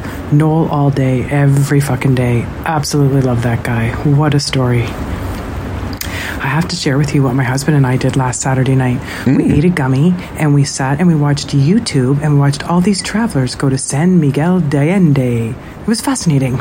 What a fantastic place. I have to visit it. And just with regards to your comment about comedy, I think it's also based on mood, too. So that is in keeping with what you said about how you receive it. And you know what? It would be weird if you guys acted like you did, you know, when you were 37 and 43, when you're seniors. That would be a little odd. Yes. You guys really do keep it real, and that I love. So thanks so much. Have a great weekend. All right. Very nice. Do you have anything? You have to have a pee? No, you go ahead. I'm going to go pee, and you just talk about stuff. And I'll tell the people about the Brussels sprouts I had in Owen Sound. Yeah, do it. Okay? Last week I was in Owen Sound with neighbor John, and we went to this restaurant called Mudtown Station. We both love Brussels sprouts. And it was an appetizer, but it was $17. And we thought, we like it anyway. Seems a bit stiff, but let's see what it is. This big bowl of Brussels sprouts came. And I'll tell you, the most delicious Brussels sprouts I have ever had. They were grilled, literally grilled, sort of on a wood fire. So that was the start. Imagine that taste if you love Brussels sprouts. A wood fire flavor. Then they had this sort of a, I don't want to say cheese, it was sort of like a cheesy consistency sauce that had this tang to it and a little bit of spice, a little bit of pepper, which was absolutely outstanding. And a lot of people with their Brussels sprouts, they like to have bacon bits. Well, these weren't just bacon bits. These were like little hunks of pork, like you would cut off like a pork roast and then maybe deep fry them a bit. Mm-hmm. And then it had onions and everything as well. It was absolutely... You're talking about Brussels sprouts still? Brussels sprouts. This could have been your mainer. Mm-hmm. These Brussels sprouts were so good. Like that, it's all you needed. And it was a place called Mudtown Station in Owen Sound. I was blown away. It was the type of thing, Howard, while you're eating it, you keep looking at it going, it can't be this good. This can't be this good. Outstanding. Job well done. If I ever go back there, that's all I'm going to order. The Brussels sprouts. Did you have that experience before I called you and said I'm going to do the Brussels sprouts? Because remember I called and said, hey, I want to ask I wanted to pick your brain about how to do them. Mm-hmm. So I did them twice in a cast iron pan, almost as you described them. What I used to do with Brussels sprouts is I would parboil them, then cut them, and then, but on your recommend, I got a little bit of oil in that pan and got it super hot. But let me back up. When you and I were at Boone's thing at Palma Pasta, I bought a hunk of prosciutto, not like the stuff that's already sliced. Mm-hmm. And I cut it up into pretty good sized hunks. And I threw it in with the Brussels sprouts. As you said to me, you could throw them in at the same time. Mm-hmm. And then all I did differently than what you said, I also added some of that rub you gave me mm-hmm. and a little bit of butter. And then as it got... started to stick to the pan, I just added water and just let it kind of steam them a little bit. What you just said is so true. That could have been all I needed to eat. Yeah, definitely, hands down, my favorite vegetable. And, you know, some people like them really soft. I like them somewhere in the middle. Yes. Like, I like some crunch to them. Obviously not raw. But it was just amazing what this chef did. Another one of those situations, too, where, you know, kids become chefs in Toronto, and it's very competitive, and a lot of them now are going out to the outlying areas and going into restaurants. So people in these rural areas that aren't used to, let's face it, fancy food. Fancy or top-notch restaurants are now, you know, enjoying these young upstart chefs. And again, this recipe just blew my freaking mind. So good. Well, I can tell you what, I'm sure my version of it wasn't as good, but it was pretty good and good. Well, and in typical, obsessive Howard style. I did it twice. I did it the first time to try and I learned how to make it, and the second time, I know what I did too. I overheard you say it. I had caramelized some onions. So the second time, I threw those in with them. And it was brilliant.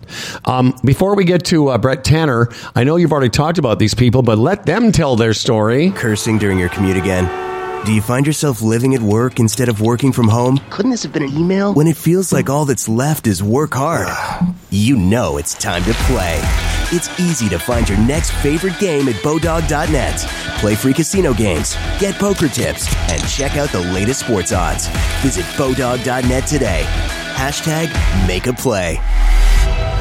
Now, we got no Dan Duran. No, here's to a fella But for 4 days in a row, I've been saving this story because I just love it. It's the perfect, nice and low. This would have been a great Humble Report story when I was still doing that. I used to be the news guy in the show. And Dan Duran took over. Yes, that's right. Humble Report. Award-winning. I did that for a long time. My boys. Yeah, I mean, did we do that at the mix? Probably. I mean, right up until... Anyway, it doesn't matter. But this is a great story. Great Florida man story. There's the legend of the Florida man. And the story is a Florida man was arrested after having sex with a golden doodle. You could stop right there. If that was all you if all you knew about this guy was he was arrested after having sex with a golden doodle. But the sentence goes on. In front of children while taking the dog out for a walk. Now, that could be the end of the sentence as well.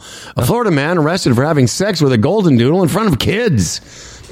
That can't be. That's got to be the end of the story, you would say, right? Most assuredly.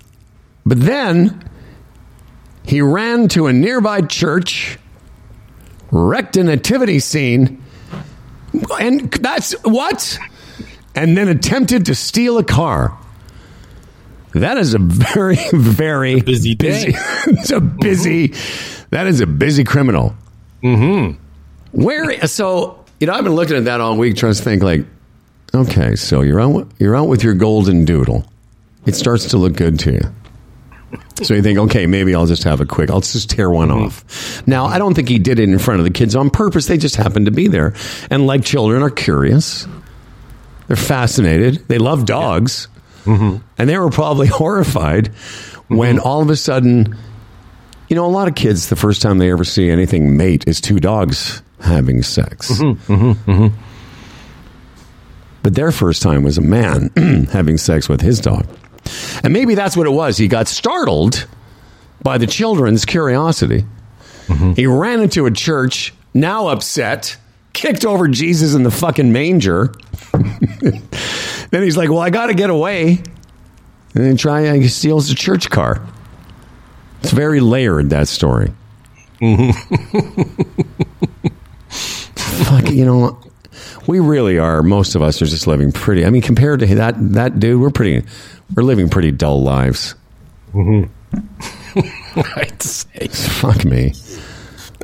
What is that conversation like? You got to call somebody to come pick you up at the police station. Can you kind of bail me out? Yeah, what'd you do? I fucked a dog in front of kids. Nice. Oh, yeah, anything else? How could you do that in front of kids? Then I kicked baby Jesus in the head and stole his car. Yeah, that's something. I don't know where Brett Tanner is, but I do know where Toronto Mike is. Let me check my email. Is Brett not scheduled? Brett is scheduled, I think, at Now Times, is he not? 8:55. Yeah, that's what I thought. So I'm not sure what's going on. It's 9:04. Maybe he's forgotten, or he's having trouble accessing. Yeah, I hope not, because I was really, really looking forward to it.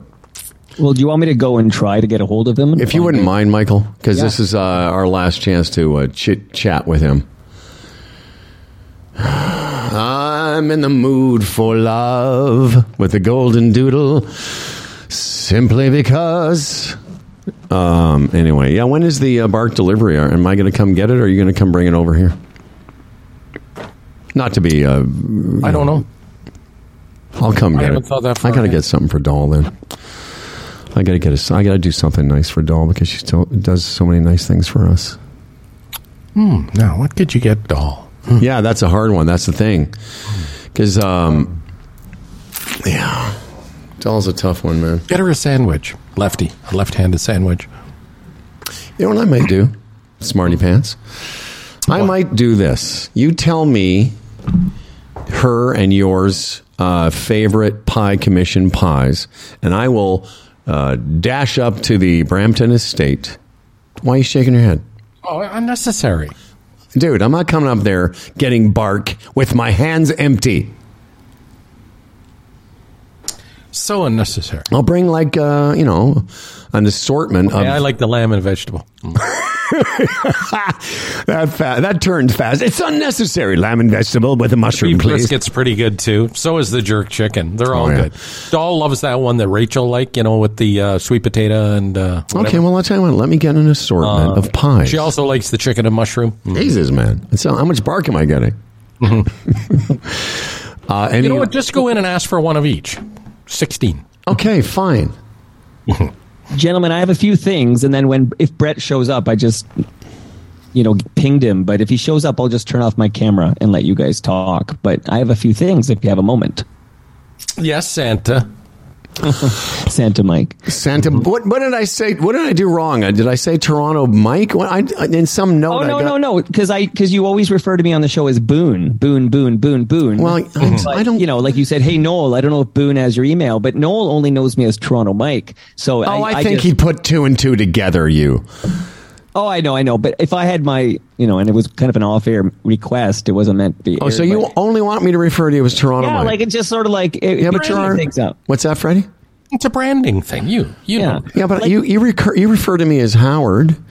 You don't always say humble Howard, but I think people know that you're Toronto Mike.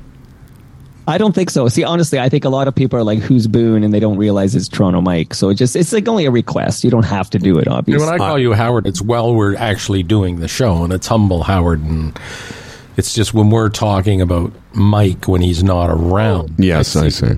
All right. So I have a Michael, Toronto Mike. Can I say Michael, or do I have to say Toronto Mike when I'm speaking to you? I don't want to make it a thing. Like you're making it a thing. I like to make everything a thing. Yeah, he takes everything and just makes it a thing. I wasn't going to put it on the air. Let me just say this. I will endeavor to make this request happen for you. I'll tell you why. Because you're a little angel and you help us so much. Every week we get a chance to visit with one of this country's, one of this world's great podcasters with his own program. I don't know where he finds time to produce this. What? Hogtown Mike. Remember CHOG 640, the Hog? Yes, we do. Yeah, we worked there briefly after it was called. Yeah, I know. Here he is, ladies and gentlemen, from the heart of Etobicoke, Toronto, Mike Boone. There is an auto reply from Brett Tanner's email that has me worried he might not be showing, which I won't read it to you now, but afterwards in our off-air meeting I'll read it to you, but he might not be here. Oh, that is such a drag, man. Really? But I mean, that's based on the auto reply, and I don't want to No, I get it. I'm just saying I'm sure something's come up, but I really, because I had hoped to get a chance to talk to him after the show, but I can always call him. I got his number. Well, you can, yeah. I got his number. We have the technology. Yes, I know. Yeah. So Dan's not here at the news. I have a couple of quick hits here. Yeah, baby, do it. Things. One is, I just want you to know the gentleman whose name you can't come up with, who used to play the piano, those political songs on PBS, who was parodied on The Simpsons. So I almost know the parody better than I know him at this point. But Mark Russell was his name. That's right. Fred Ball sent me his picture and the name as well. I just noticed. Sorry, Fred. I just got to it now. It was on my phone. I beat Ball. Yeah, too. You know what, Toronto Mike. So you're making it a thing.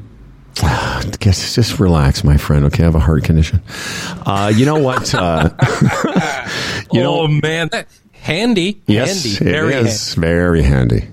Yeah, I remember that guy, and he was very good. Toronto Mark Russell. Washington Mark, I think, is he had all those songs about Yes, the Democrats very good. and the Republic, and very good. He was good at singing and the playing and the politically. It's amazing what pops back into your head. Eh? Mm-hmm. Yeah. Yes. I think the Simpson Lisa Simpson Goes to Washington, which is kind of a famous episode for Simpsons fans, is where they parody him. The deficit, blah, the deficit, blah. Anyway, one more quick update is that you guys talked about the reporter at the World Cup, Grant Wall. Yes. And his wife, who is a medical doctor, has seen the results of the autopsy and is 100% satisfied that Grant died of an aneurysm in his heart, and it was of natural causes. There, no foul play. No, and you know what, Mike? I'm glad, because I had made that note too, and I hadn't got to it yet, because it bothers me, when people report or tell stories that sound, sort of nefarious and things, yes. Right. Nefarious and striking and, and then when you turn out there's nothing to it, right. Often the follow-up isn't told. And, we were sort of not guilty of it the other day saying, yeah, man, maybe they killed him because of the rainbow T-shirt. Mm-hmm. So it's good to make that point. It had nothing to do with that. Yeah. And maybe one day you'll walk back here. Horrible... discussion of the Queen Mother and how she killed Diana and had her run down in the tunnel. It wasn't the Queen Mother; it was the Queen. Right. Well, one day when those facts come out, I hope you'll be on that story with your research and your investigations. So this is Fred. This is a car accident in a tunnel in Paris, and it's the paparazzi are chasing, and there's a car accident, and Diana and Dodi Fayed, they die. Yes.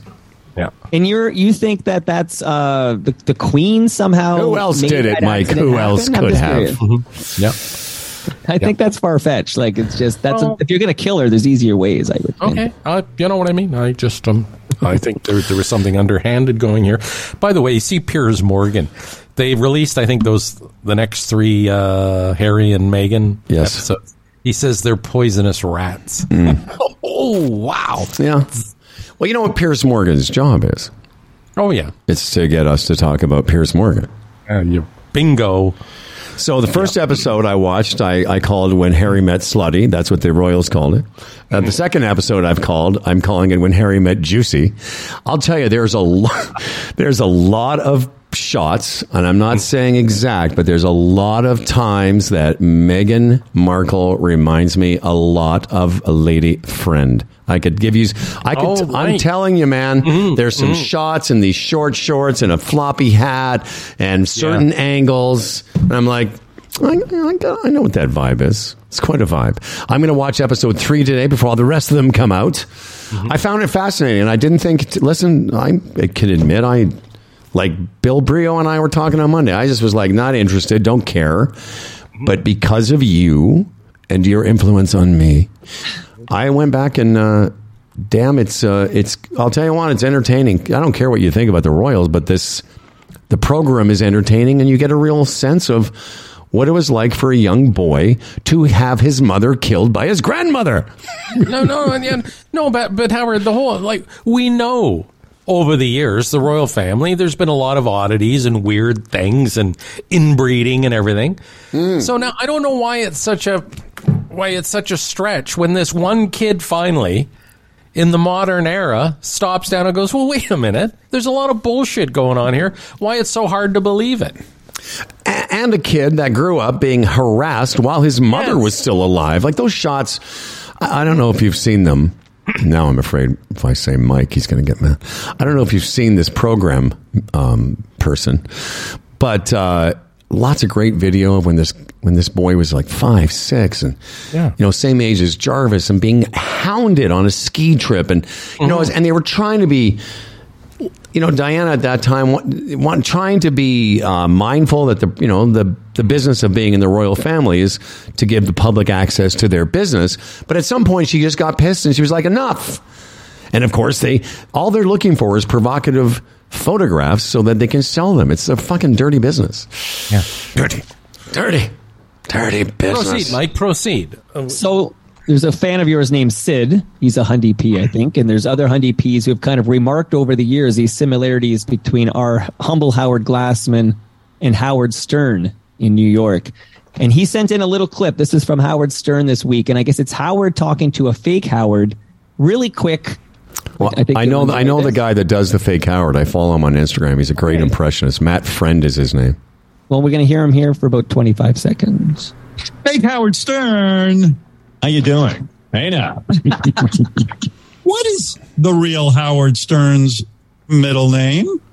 Right. So to me, this is a great question. Right. I mean, I would go with V, but I'm not going to say that. Right. Right. And by the way, anything is better than Howard. I wanted to be Miles. I would say the middle name, it's got to be Alan. Alan. Good thing you trusted him. The middle name is Alan. Crazy, eh? So not only was I saddled with the same name as the greatest disc jockey that ever lived, we also have the same middle name. I will say that guy that does the Stern, he, if you follow him on Instagram, he does a great Jeff Goldblum as well, like really good impressionist. Mm-hmm. That's interesting what you say about Howard Stern, and let me just... I don't think he is the greatest disc jockey who ever lived. You know what I mean? The most famous. I think he's the most successful. Most famous. Yeah. Well, okay. Largest fan base? No, I know. I'd say biggest fan base? No, but I know what you're saying, Fred. You know, yeah, there are lots of announcers that were just as good, but no one has been more successful. So... Right, yeah. You know, couldn't he have been named something else? Like, you know, so here I am, humble Howard, trying to carve out a legacy in Canada. It's such a poor second, whatever. But yeah, remember, he was here first. Remember that. He was where first? Well, he was on the radio before you. Where? Hartford and whatever. Like, we're talking. No way. I was on the radio I was on the radio before Howard Stern. 1977 was my first radio job. So wasn't okay? I could be wrong. I thought he was like 75. No, okay. I don't know. Google it. Research it. I'll research it. But first, can I get serious for a minute?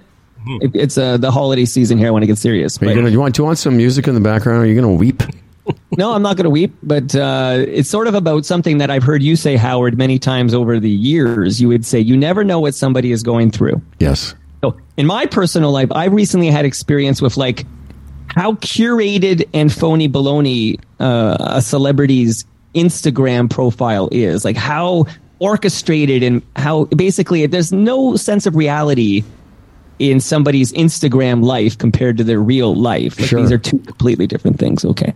So, this is my oldest daughter and my wife were really upset yesterday. And it's because somebody they love following on Instagram who had the perfect life, you know, the perfect family, loved to dance, just a wonderful man. And they love this guy and his Instagram persona. But yesterday news came out that this guy who goes by the name Twitch, his name is actually Stephen Boss.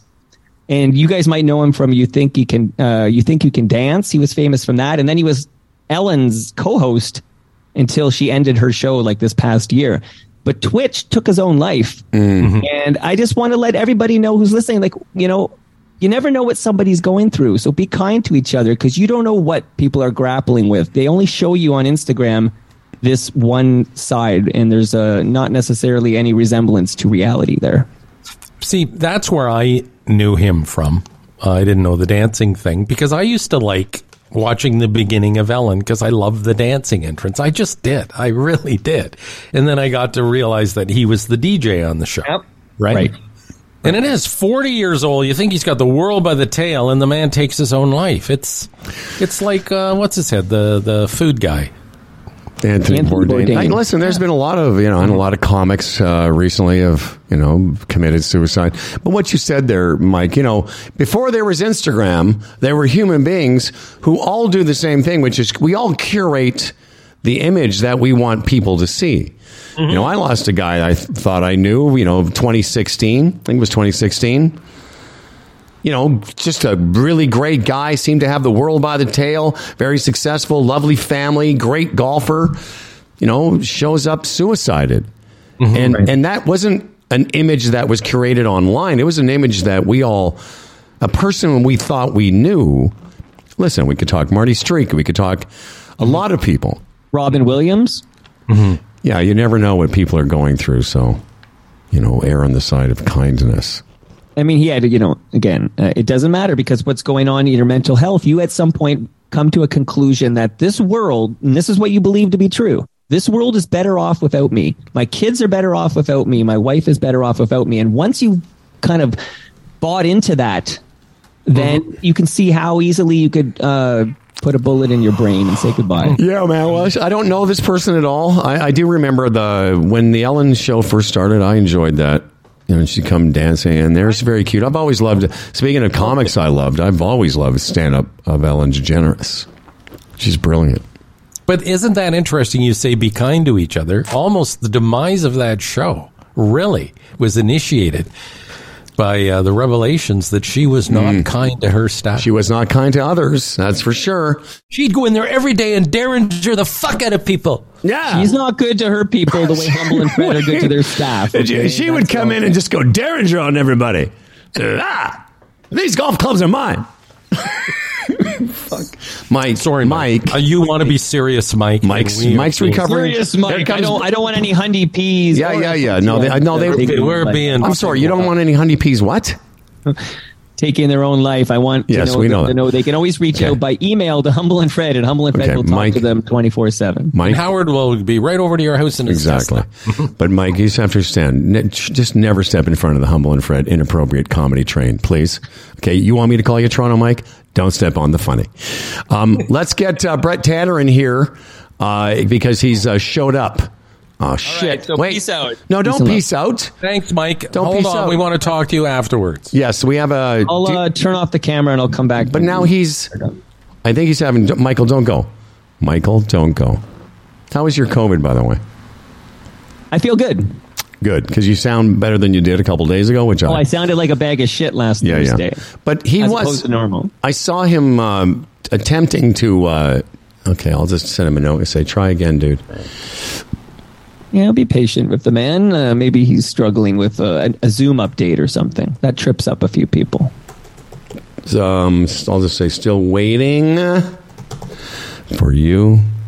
We don't give up on our friends like Brett Tanner. We're there for them. Well, let's fill some time. Have you had good Brussels sprouts lately, Mike? Yeah, what's your Brussels sprouts experience?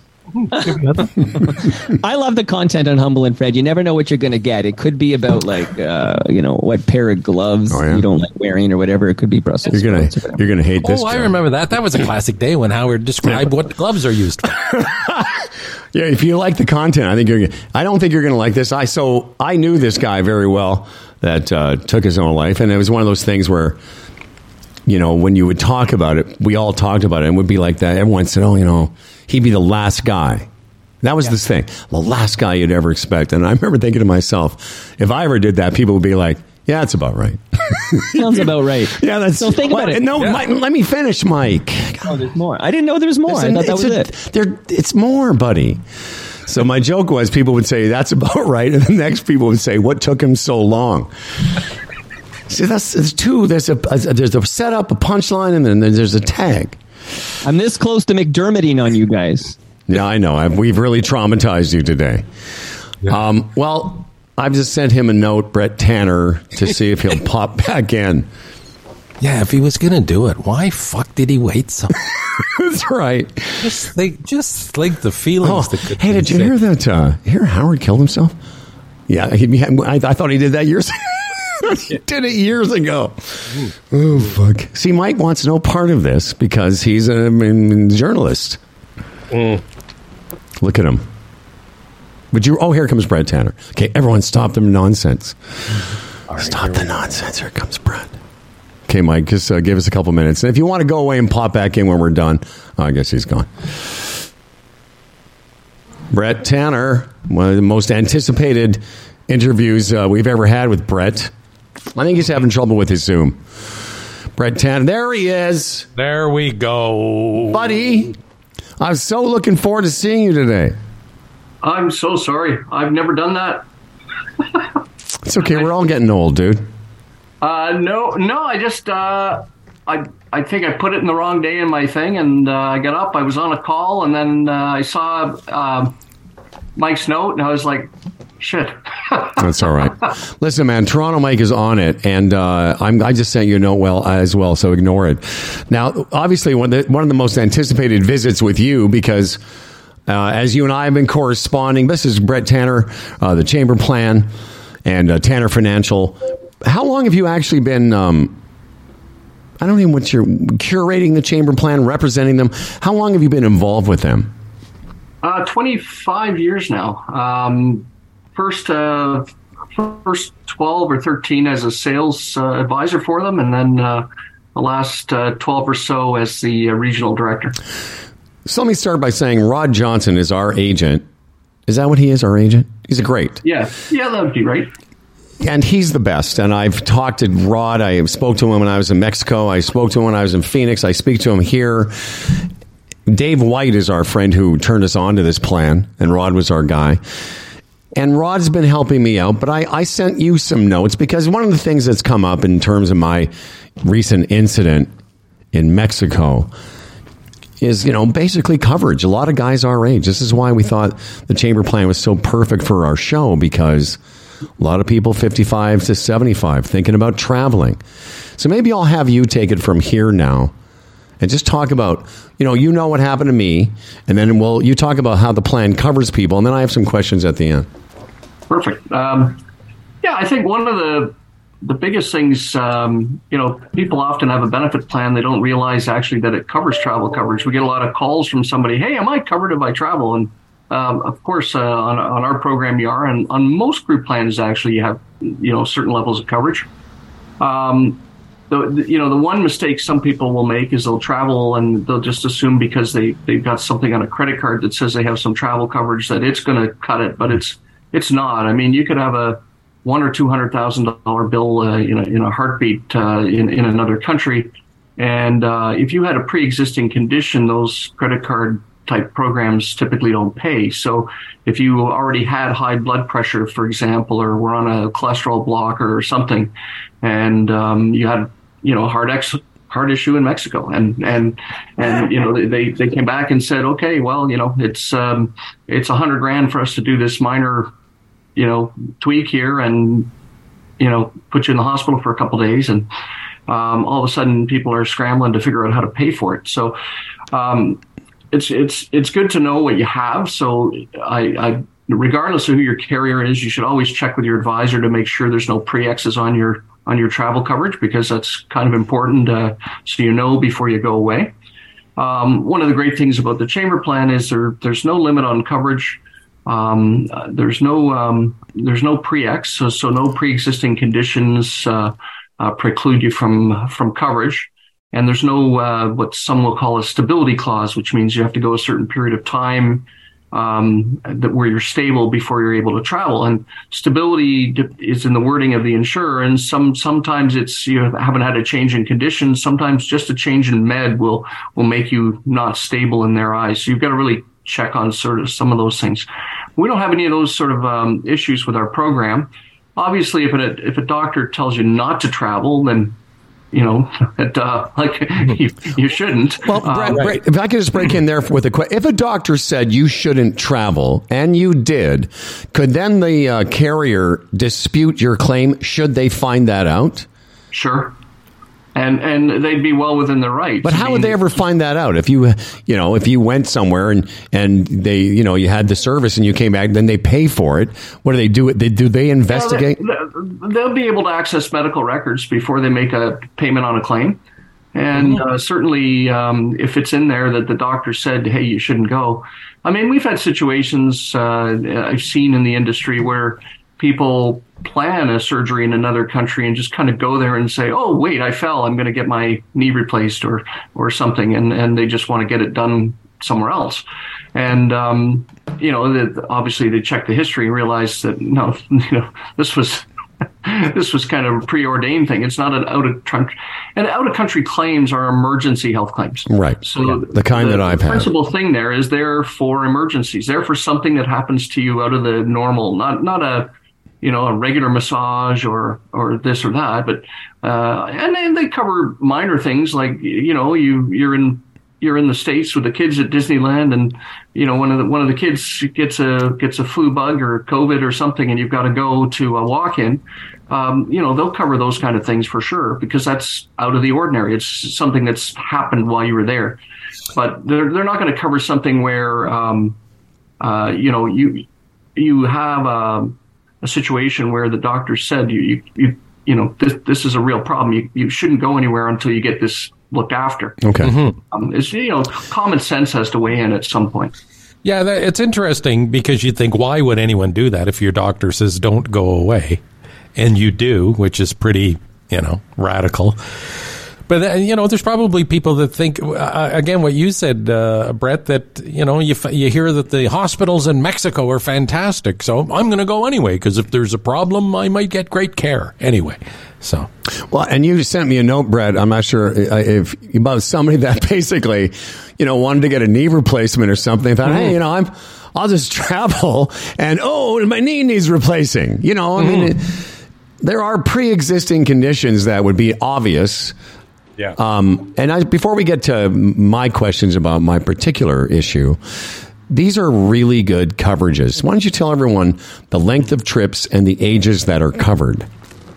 Yeah, so on our program, basically up to 6 months until you're essentially 65, and then it goes down from there. So up to age 70 is 90 days, up to age 75 is 60 days, and up to age 80 is 30 days. And, part of that is just to sort of limit the sort of snowbird effect. And the reality is, if somebody's in Florida for 6 months of the year, are they actively working, and would they qualify for a group plan under that sort of rule? Right. And it's getting grayer because, certainly more people can work remotely than they could before. So I'm sure there'll be some evolution on that side of things as the industry moves forward. But a lot of plans didn't provide travel coverage to past 65 up till maybe 10 or 15 years ago. So, really? A lot of those things are evolving because people don't retire at 65 anymore. You've explained what credit card travel coverage doesn't do. What does it mean when you say you might want to talk about topping up? What does that mean? Well, if somebody is assuming that their credit card coverage is going to cover them. I see. If they're not using the chamber plan, they have to top up or get some other they should buy another program. Yeah, like Blue Cross. Yeah, I get you. Even with sort of some of the retiree programs that are out there, sometimes they have a stability clause. If you've had a change, then you should go and get something topped up. If you've got our program, for example, and you're 75 and you're going away for 90 days, okay, the plan will cover you for the first bit, and then you need to buy top up to cover yourself for the rest of the trip. Got it. The travel coverage is still usable even though you're going away longer. You just buy a shorter top-up period. Okay, well, go ahead. Plus, one other thing, you put her age 80, 30 days, but you could go away for 30 days, come home for a few days, and then go again for 30 days, right? Yeah, it's per trip. Okay. Per trip. So, there's rules around your provincial coverage too. So the 6 month thing per trip. Obviously, if somebody's gone more than 6 months, they've got other problems because the provincial coverage will start to fall off if they don't meet certain criteria there. Mm-hmm. So to my particular situation, and that's why I asked if you had time just to hang around for a couple minutes after. Plus, Freddie and I have a little surprise for you. But basically, it's honestly, I've been home for 2.5 weeks, almost 3 weeks. I've been asked 30 times first of all, how could I go back? Because I'm thinking of going back. I'm thinking of going away again. And I've talked to my doctor. I've got a doctor's report, etc. And now you've explained that because I'm considered stable, not mentally, of course. I know everyone's got the same joke. But I'm considered physically stable because my doctor is basically, as you saw, I sent you all the report. He doesn't need to see me again for 6 months. Is that and again, there's some stuff that we can talk about off the air, but this is a great example of I've used the coverage twice. Once in Mexico, Phoenix 3 years ago, and only for 24 hours in Mexico because that's all I was. I was in the hospital for overnight, so that the plan paid for that. So I can't imagine I'd have any trouble if I had to go back and there was another incident because it's not like I made a huge, outrageous claim. No, I always go back to the common sense part. If somebody's had an issue and they were away and they come back and they're still sort of having the issue and they go back down, that's probably not a sensible thing to be doing in the first place. And you know, that's where you start to get into the gray area with whether they'll cover you, whether you have a pre-X or not. It's if you've got an ongoing condition that hasn't been resolved, then certainly, you know. But when you're in a situation where it's been resolved, your doctor says, "Hey, you're good to go. We'll see you in 6 months or whenever your next appointment would be." Well, then you're good to go, and your travel coverage will be back in, you know, full Monty, as it were. And to your point about if I had to, if I didn't have the plan and I did what most people do, they apply for Blue Cross or whatever. I don't know that I'd get past the smell test with them, having had a recent incident and having had a cardiology follow-up and you know? Well, actually, what's kind of interesting is the aftermarket travel top-up products have evolved pretty much as well. So some of them will provide coverage with existing conditions.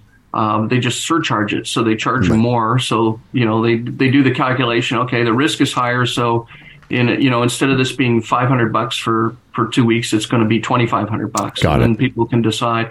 I mean, I had a client years ago that was past 75 and had cancer and wanted to go away, and we still covered them for 30 days. They were going for 60, and you think with active cancer and, you know, real health issues that they wouldn't be able to get coverage, but they were. It was really expensive. Like, I think it was around $5 or $10 for the month. But at the end of the day, they felt that was worth it because, you know, they wanted to spend that time down there. Got it. And this could be so important because there's a lot of people without coverage. Even some minor, maybe like high blood pressure, over 65. Some people simply can't travel because they can't afford the insurance. But I mean, it's that severe. Mm-hmm.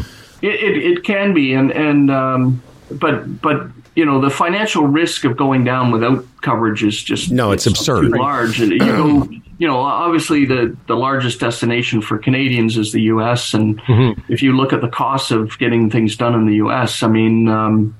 You know, we had a client that had a contusion from 40 years earlier in his life, and it suddenly, you know, caused some swelling in the brain when he was, you know, down south. And by the time they did some surgery to relieve the pressure and flew him back home and all those kind of things, it was $1 million. Wow. So, you know, these things, they could financially cripple someone if they didn't spend the $2,000 for the coverage. Yeah, I'll tell you, Brett, I've talked this very freely on the show that the chamber plan in Phoenix saved me $200,000. Let's quickly wrap this up because we don't want to take too much more of your time. Just let people know if you're on the chamber plan and the year-end use of limits. I'm not even sure what that means. Most benefits are calendar year. Yeah, with a lot of programs, and I would say this to anybody who's got a plan, whether it be with us or somewhere else, but if they see in their booklet that their coverage is calendar year, obviously, if they have some work to be done and they haven't used their limits, you know, it's not necessarily good for the claims experience of the firm, but it's something that they should do if they've got to get something done before the end of the year. Okay. Obviously, you know, Jan 1 then is a fresh calendar year for a lot of people. So we always see a little blip in benefits in December because people do catch up or sort of try to max out their. You know, you get people that have 4 massages because they haven't used their massage all year. That's right. It's like, I'm going to get my money's worth. All massaged out. Listen, man, I thank you very much, and thanks for being so responsive to all the questions I sent you this week. But I still have just one more. But when we're done, and I'll say I want you to hang around. Can you have another 5 minutes? Yeah. Okay. Sure. We're going to get Toronto Mike back here, who is going to just give us a quick preview of next week's offerings. Toronto Mike, and of course, when are you wrapping up your podcast for the season? We don't have a season over here at TMDS. It just kind of keeps going. Just goes and flows, man. Christmas crackers with Retro Ontario. There's a Festivus episode coming up. There's Toast on Tuesday, I think. So Amazing. yeah, lots of fun going on. Next week we have quite a lineup. Monday, Tuesday, Wednesday, Thursday. Thursday's the big last show of the year, featuring, I've already mentioned, Stephen Page will be here. Ryan McCallum's sister. She's a wonderful artist. I can't remember her name. That's how she wants to be. And what about Monday, Tuesday, Wednesday? We're doing shows. Tuesday is the monthly appearance by Jeff Lumby. Nice. Mm-hmm. So we'll hear from. By the way, France is in the World Cup final. So by then we'll know whether, because the match is on Sunday, we'll know whether they won or not and what happened in that country. Yeah. Dr. Uchi Odiatu. Dr. Uchi Odiatu, longtime Humble and Fred contributor. He's a dentist and a fit speaker. He goes around the world teaching people how not to be gooey. So he's our Great guest. to hear from him again. Yep. Yes. Too late. Fred's like, too late for all of us. And Michael, who's on Wednesday before we do our extravaganza on Thursday? That was Wednesday. Oh, okay, so sorry. We don't do guests on Monday. Right. So Jeff Tuesday. Okay. Dr. Uchi on Wednesday. And then Thursday, I won't name all the names, except it's going to be frenetic and fun. And you're going to see some regulars. And of course, you mentioned Stephen Page will sing for us at the end of the Christmas show or holiday show or festive show. And TOM, I just saw, I hadn't looked at the actual calendar until yesterday. I see that it looks like a special guest from His Honor, the mayor of this township, John Tory, will be with us. Yeah, he's had 3 different time slots so far. So we've settled on at 8 a.m. and I'm hoping it stays there because... we'll throw him on whenever he shows up. But yeah, he's gonna zoom in. Okay. Thanks to Brett Tanner of the Chamber Plan for so many reasons. Freddie P, great Brussels sprout conversation. Yes, very good. Very good. Yes. Dan Durant Don't try to replicate that. You won't be able to. Oh, no. I mean, I tried twice. And Dan Duran will return on Monday with the news. In the meantime... This episode of Humble and Fred was brought to you by Bodog, the Retirement Sherpa, the Chambers Plan, GoDaddy, Aaron Ventures, evnet.ca, and our newest sponsor, Kelsey's, Canada's original roadhouse since 1978. We read all of our emails. Some make it to the Thursday show. Humble and Fred at humbleandfredradio.com. Liking and subscribing helps out the show. For Humble and Fred, I'm Dan Duran. And remember, love your fellow person. Except if they're that asshole driver that cut me off yesterday in his Porsche SUV. Best of the season to you. Oh, I'm sorry. You didn't hear that last part of Dan Duran. Right, it was very funny. Okay. Now we have to go.